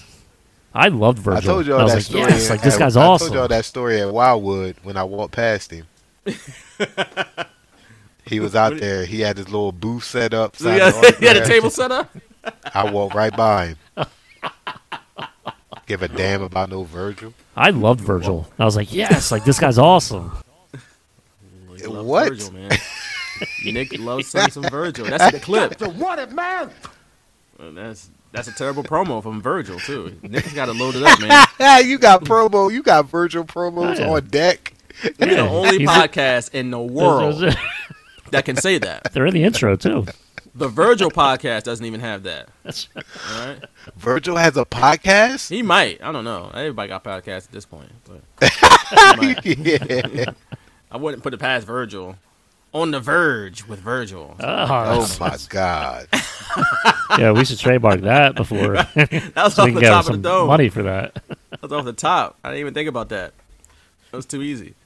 On the IRG. God, The Verge. That's terrible. On The Verge. We didn't get a look at Brett talking about the finish to Survivor Series, which obviously he disagreed with. Right? He did not agree with that finish. And then he tells his wife, he's like, oh, man, I'm so thankful that I have in my contract, written into my contract, creative control within the last 30 days. Reasonable creative control in the last 30 days of my contract. You side of the game on that one, right? Thank goodness. He's like pointing to his head like, see I was smart? See I did that, babe? And you see how smart I was, babe? And then Julie Hart goes, but what if they try to screw you anyway? And he's like, oh, that's not in the contract. Hold up. I ain't got to worry about the I ref. have compromised enough. I had it put in my contract. For the last 30 days, I have reasonable creative control. And now I'm in a situation where, thank God I put that in. Yeah. Thank God. What if something happens regardless? Well, I don't have to worry about the referee tomorrow because I talked to Earl. He swore on his kids that he's not going to let anything happen. And I can trust Earl. Yeah. Damn, Earl. It's the only person in the world that's ever trusted Earl. Because Earl sucks. I love Julie Hart, though. Yeah, but she's just so blunt. They still do it anyway. Right. They just move on to Earl Hebner. I got Earl. Earl's going to help me. Earl's okay, Brad, if Earl's your best shot, you are screwed, sir. You are done. Yo, I know Brett. I know Julie. I know she was keeping it real all the time, but I knew he got sick of that shit. That's probably why he left. Why you gotta say that on camera? Like, seriously. Yo, that's probably why he left, bro. You coming up. I'm coming up with solutions, and you coming up with another problem every time.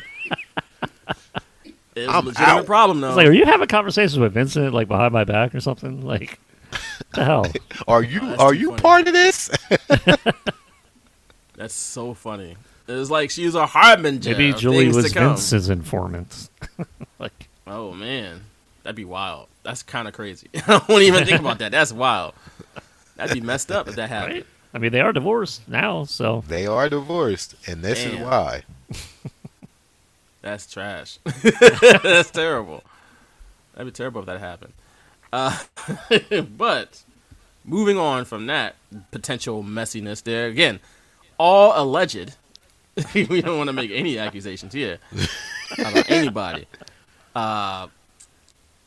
Bret Hart then likens the possibility of being screwed over to rape, which sounds wild. Right? You're like, well, that's not it. That's not it at all. Right. Like, that's totally different. But think about it for a second. It's like he did kind of have his autonomy taken away from him in that moment.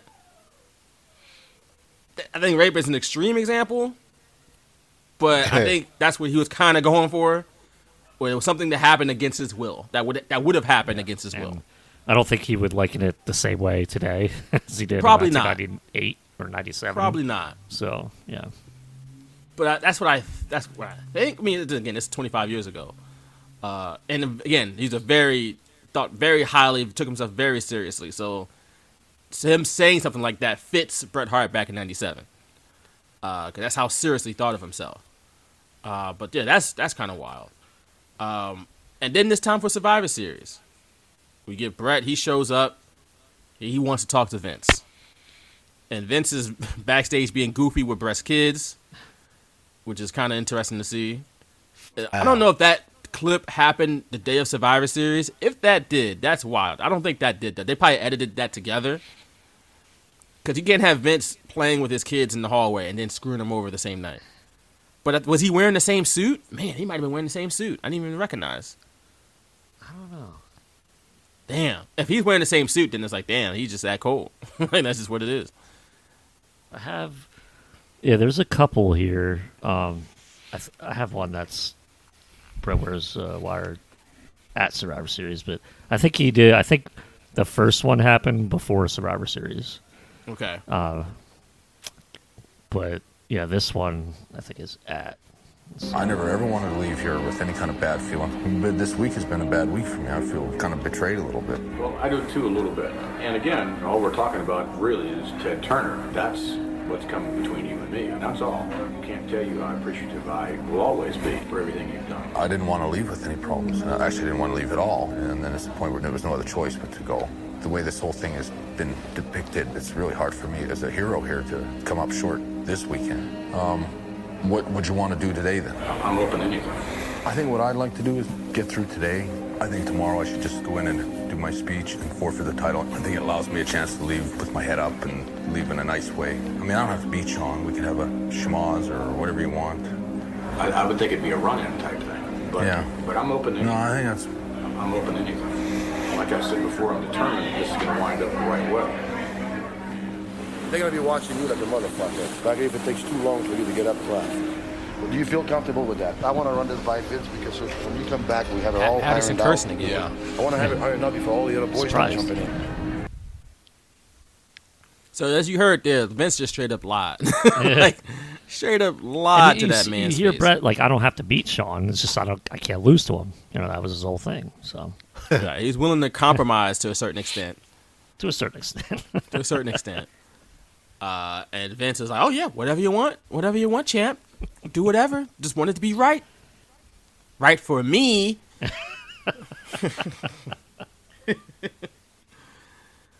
And then we see it all go down. We hear Pat Patterson again and Bret Hart talking over the finish, which is a nice little way to tie into the Canadian Stampede finish from earlier. Except this time, things don't go as planned. Let me see now. Okay, we bumped the referee. Right. Now the referee's supposed to stay down, and then Sean goes for the sharpshooter. I see. I reverse it, put it on him. Okay. Then the other guys eventually come down, the whole thing ends up in a big schmoz. That's the way it's supposed to end. To me, that sounds good. Wow, that sounded good. Didn't cuss. He was just like, okay, I whatever. Like he wasn't even listening to Brett because he knew exactly what he was gonna do. At that point, he's like, okay. And once Brett stops talking, he's like, all right, good. Just waiting for him to stop talking. That's wild. That's wild right there. And then I think did they splice in Brett talking to Vince too as the finish was happening? I think. I reached around to grab Sean's leg, and I could hear someone say, "Ring the bell." That's when I knew it was Vince McMahon. I finally realized that they screwed me. They really screwed me, the lousy bastards. The lousy bastards. Oh, you know what? Yeah, it goes down. I was supposed to play this before that. The one you were probably citing. Well, what you want to do today then? Trying to rack my brain, thinking about. I mean, I don't have to beat Sean. We can have a schmoz or whatever you want. I think it allows me a chance to leave with my head up and leave in a nice this way. Music in this documentary. Whatever you want. Okay. Whatever you want. That's not what happened. Right. Also, the music is very serious. I forgot to mention this earlier. It actually peaks me. It gets my adrenaline going because then I get mad all over again. You would think Bret Hart actually died. No, the character died, not him. Like it's not. Well, it's deep, but a large part of him died too because he loved that character. That character was everything to him. That's fair. That's fair. And that was his baby, essentially, right? That's fair. Yeah. That took a lot out of him. I agree with that. But we see it all go down, as you heard there. That was, I think, the footage is actually being played is the screw job happening, and Brett realizes it, stands up, looks Vince dead in his face, and spits in it. All hell breaks loose. Brett's tearing up stuff. He's, like Brian said earlier, he's doing WCW in the air, right? And then we go backstage, and we're in the locker room with Brett. He's unlacing his boots, and he's straight up asked Sean if he knew what was up out there. Sean, you were in on that? Fucking idea. I didn't know. God is my fucking witness. My hands are clean. This one, I swear to God. He's yelling at me out there. I gave him the belt when I came back here.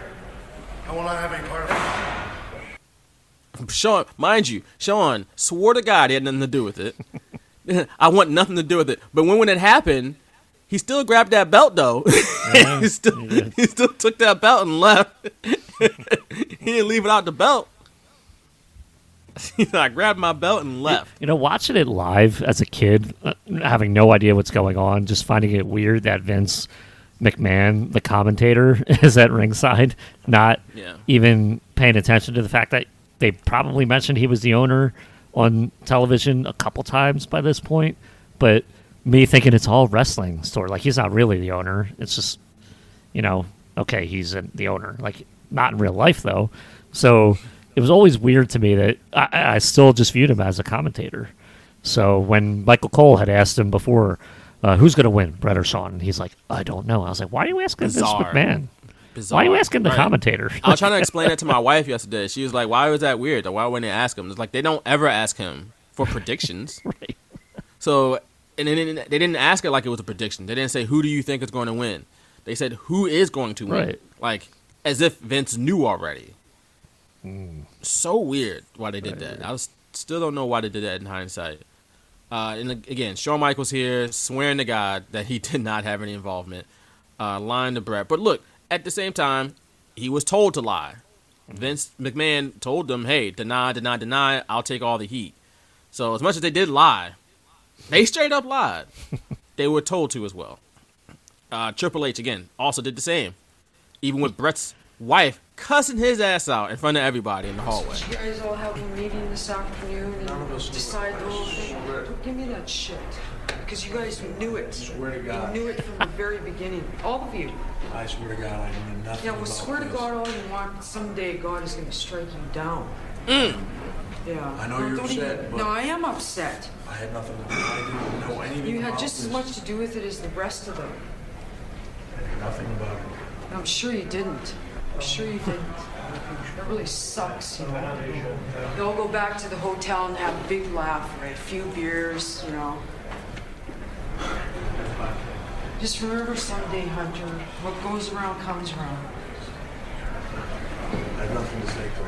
Yeah, well, you don't have anything to say. I knew nothing about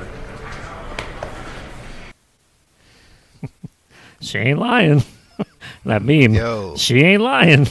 Yo, she is too. She knows too much. Her intuition is on 1,000, bro. That's why Brett left. Either that or she was Vince's mole. Like yo, it's either one or the other. Like her intuition, I never seen intuition like that. She never missed. No, I will say that she was on point with everything. Yeah, I think Brett has also told her everything that's happening. So she knows Shawn, he got heat with him. And by proxy, Triple H also has heat. Like, he don't like neither one of them.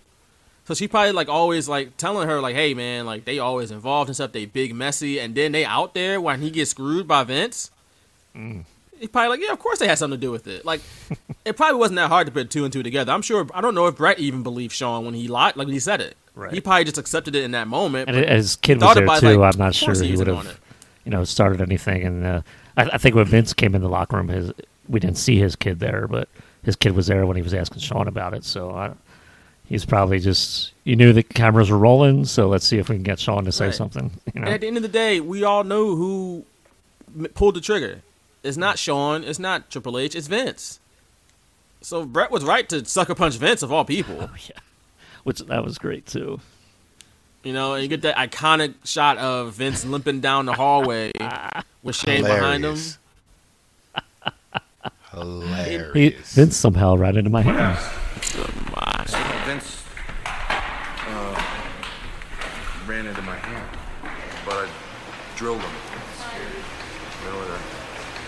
But as hard as I could, knocked him right out.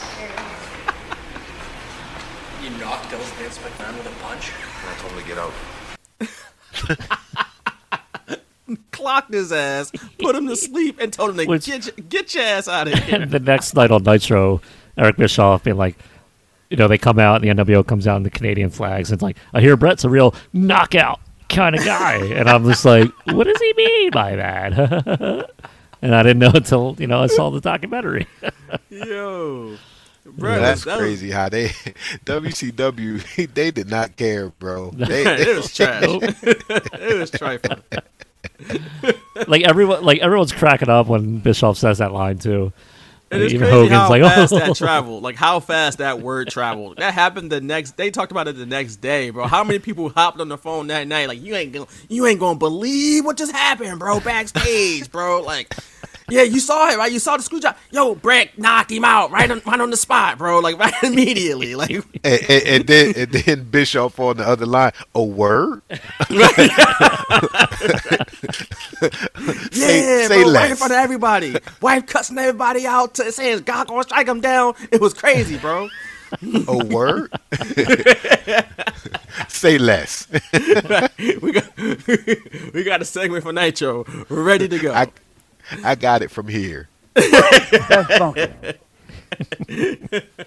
That's so wild. There was no internet. There was no texting. Holy smokes. They had to actually hop on the horn to call somebody. They had to dial a number like, yo, who am I going to call right now? There's no Twitter. They had to hop on the horn at the hotel. They didn't even have a cell phone probably. They had to go back to the hotel, hold this story in, wait till they got back to the telly, and then hopped on the phone like, yo. That's crazy, man. What a time it was in 1987. And hope they at the hotel so they can pick up. You got knocked the fuck out, man. You got knocked out. Vince getting knocked out is like the coup de grace to the whole movie. And the funniest part is like when he does that interview with JR, he's got the black eye, and it's just like, it's really funny to me. Like, Bischoff making that joke, and then a couple weeks later, Vince is doing that interview, and he's got a black eye, and I'm like, putting two and two together, like, did Bret Hart punch Vince, and I not see it? Like, that man went on TV though and said what any toxic person would say. They blamed the victim. He said with a black eye that Bret gave him, that Bret screwed Bret. If you had the opportunity to speak with Bret, because you know he's watching, what would you say to him now? It's too bad that a 14-year relationship was destroyed because one member of that relationship forgot that we're in the sports entertainment business. Forgot where he came from.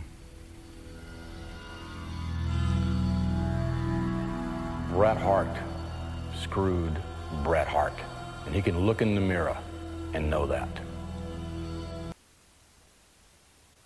What a garbage human being that is. Yep. Yeah. Yeah, that's some bullshit. That's wild. You straight lied to that man and then said he forgot about the business. Oh, my goodness. Got lied to. He is your champion, and you approached him saying, you got to go. Like, come on. Like, right. 2 months. 2 months ago, you know? So, yeah, that's pretty much wrestling with shadows. I mean, Bret's upset. He goes to WCW. Vince is a piece of trash, and that's pretty much I love the ending. You know, kind of Bret's outside of a gate or something, and he's talking about how Vince exploits the wrestlers. I thought that kind of you could still hold up Vince today. McMahon with has that. always had this mentality about treating wrestlers like circus animals. All these wrestlers that have broke their backs making this living for years end up with nothing when it's over. And then they sort of take you out back and they put a slug in the back of your head and dump you out. And that's the life of a professional wrestler. And in my case, the demands that I made and the things that I won over from a contract standpoint were all demands that put the power back into the wrestler's hands somewhat. Maybe that's what they want to do. Maybe I was becoming too powerful, and now it's time for Vince McMahon, the promoter, to tear this guy down. Maybe it's just something that he just wanted to prove to himself that he could still do it. I'll never know, but I know that he was wrong. Dead wrong. Yeah, that's man, he took that hard, man. Understandable. But that's the end of the movie of Wrestling with Shadows. The greatest so, Brian, I'm gonna documentary start of all with you. time. What's that? The greatest documentary of all time. Maybe from wrestling, but you gotta Of get all a wider time. frame of reference. Of all time. Yeah, a wider frame of reference where you make such a declaration. Of all time. So, I'm gonna start with y'all about just kind of like your thoughts after the fact, after watching it now again, after having not watched it, I'm sure in a while. What are your thoughts about Wrestling with Shadows and Bret and Vince and the whole, again, rehashing this whole story again of the Montreal Screwjob? 25 years ago, I was entering my senior year in high school. I was 17 years old and a huge Bret Hart fan, and I was pissed off. Fast forward 25 years later, I'm a married man with with two beautiful daughters, and it still pisses me off. I love Bret, man. They did Bret dirty. I mean, I'm never. Vince is my guy. I love Vince too, but he was just wrong. Just wrong. And I always hated Shawn Michaels, so it wasn't hard for me to hate him. I got love for Triple H, but he was dead wrong too, because he was in on it. Earl was in on it too. Everybody that was in on it, like, just. I lost a little bit of respect for them because they lied. They're all grown men, like we said a few times in this episode. They're all grown men. You shouldn't have to be lying to people as adults. But they were lying. They were lying and robbing and screwing, and it just messed up. But I will say that it wasn't as funny 25 years ago. It's hilarious now.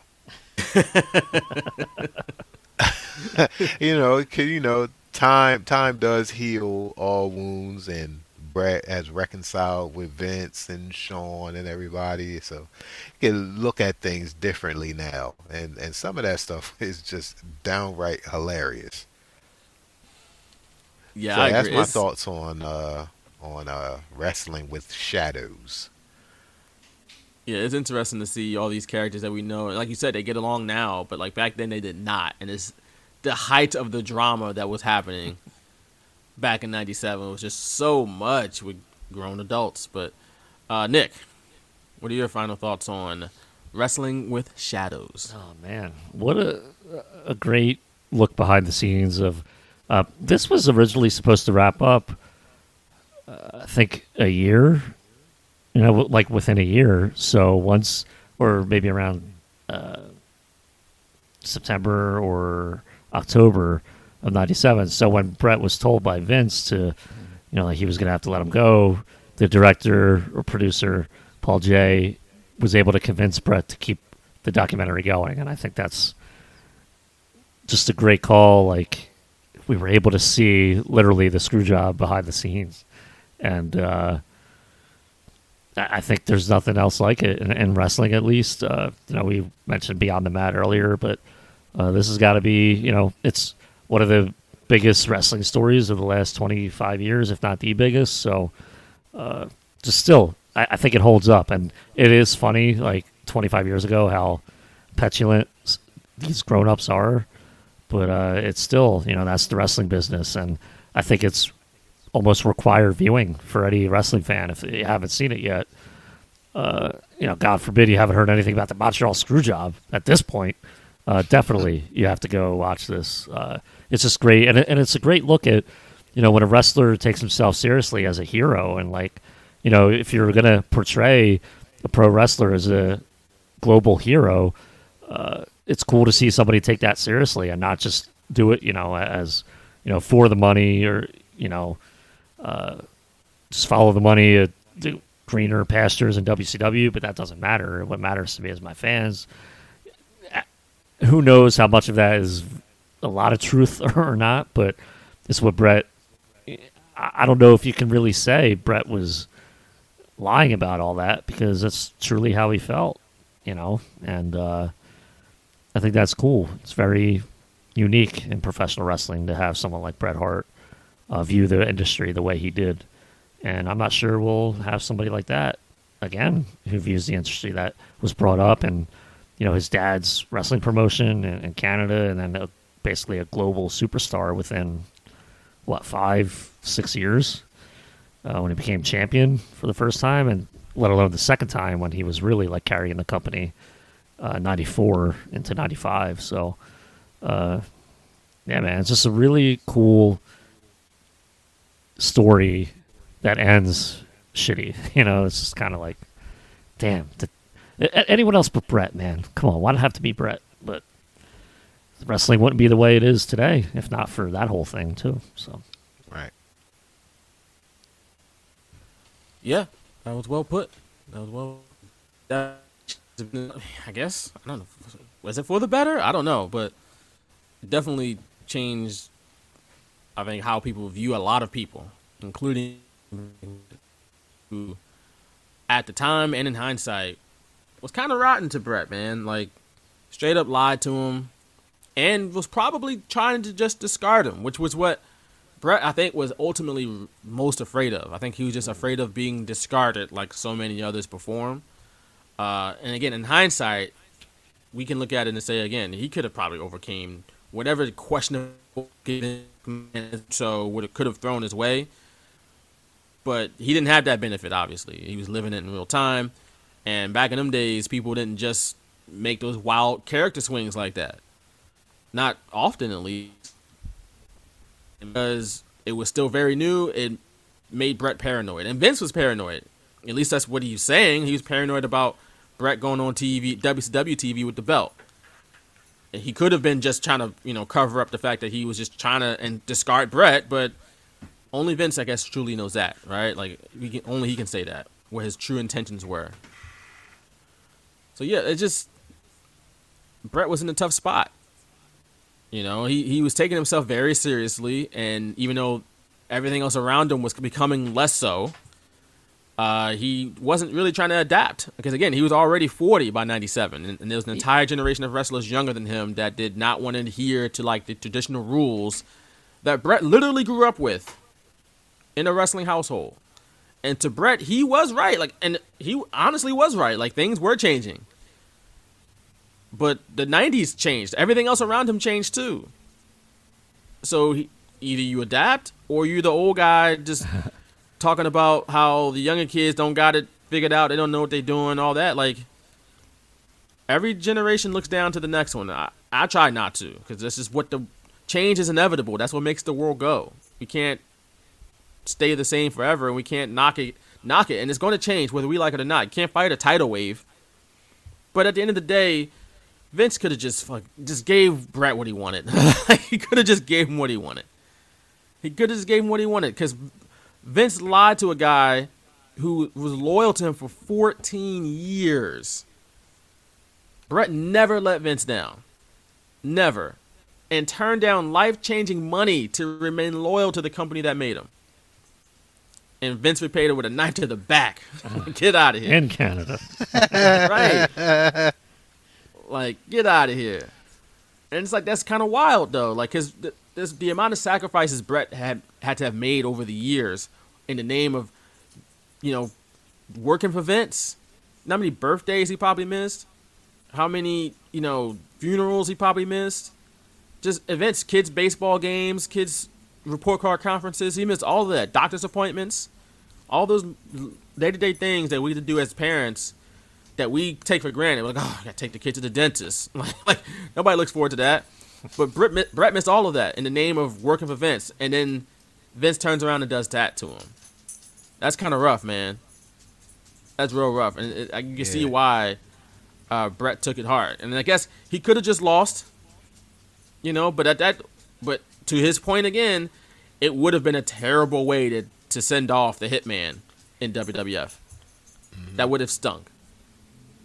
So yeah, and it's funny, there's footage of him in the gym working out earlier in the documentary, and he's like, when I get out, I want to stay out. Talk about wrestling, and it's like, it's funny that he was 40, and at that time frame, 40 wasn't the way 40 is now in the wrestling industry, where we got wrestlers that are in their 50s still putting out quality matches and stuff today.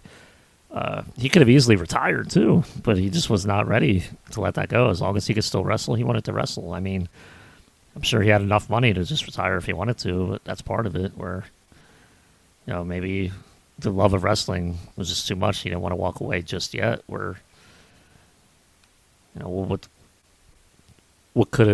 the right way for a character like the Hitman to retire? Would it have been in Canada? Would it have been losing to his main rival? And instead of going to WCW, well, I don't know.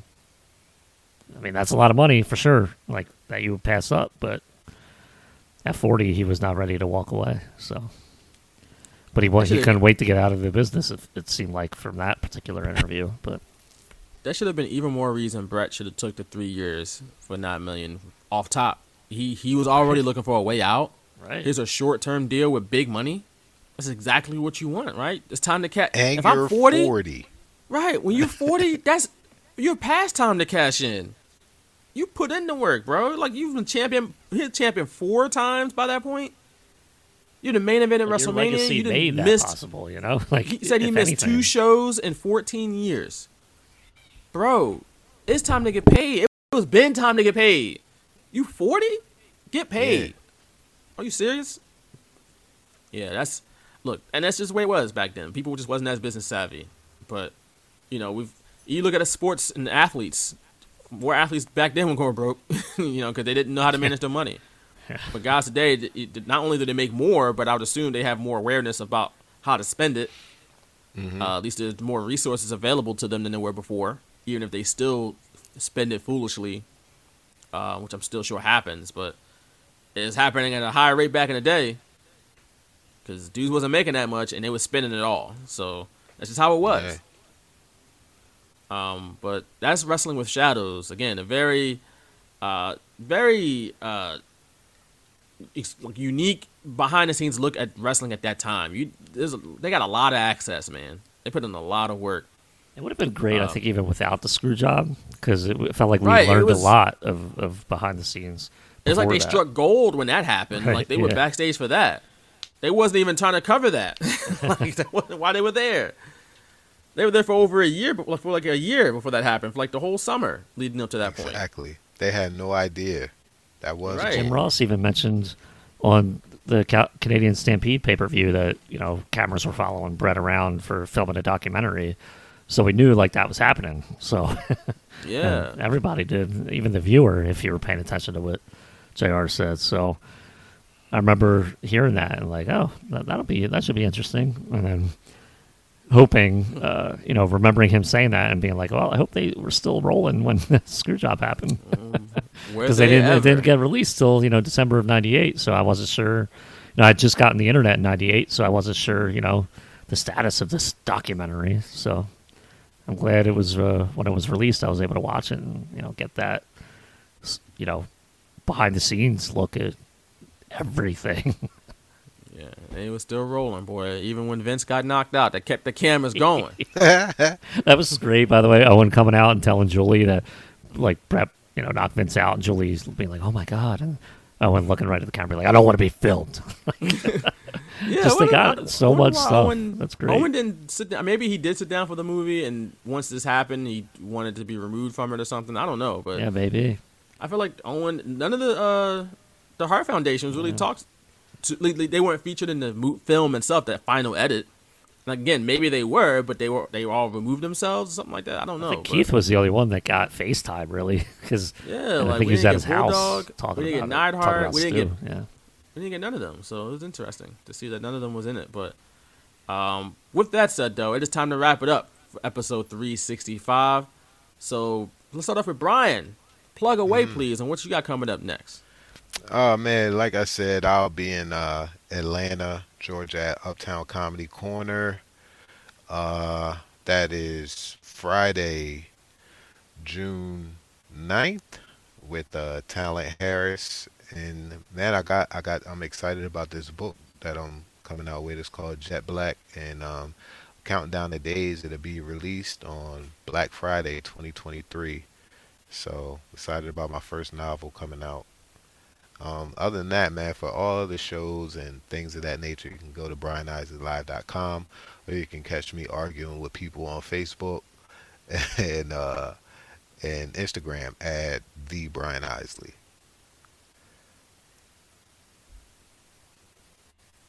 Not Twitter though. Huh? Not Twitter, man. I haven't. You can catch me on TikTok too, at Brian Isley Live, but at Twitter, I never really grasped. I don't get it. I guess that's just me being old, but Twitter, I never really caught on to Twitter, man. I don't know. I just get love everywhere else. I don't really get too much love on Twitter. I feel like TikTok is. But I know that's where you guys are at. You guys love Twitter. Well, me specifically. I feel like TikTok isn't the place for the old folks, though. That's usually the young folks on there. But I get so much Brian love changing on with TikTok. the times, unlike Brett. I get a ton of love on TikTok, man. I don't know why. It's weird, but you go where the love is, right? Yeah. That's true. All right, Nick. Yeah. Take us out with some plugs, please. Follow me at _Pacone on Twitter. Follow us at The Shooters Pod on Twitter, and we're on Facebook at facebook.com/TheShootersPod. You can check me out at PhillyInfluencer.com, FoxPHLGambler.com. Money in the Bank Roundtable, hopefully coming at you at the end of this month. We'll plan that accordingly.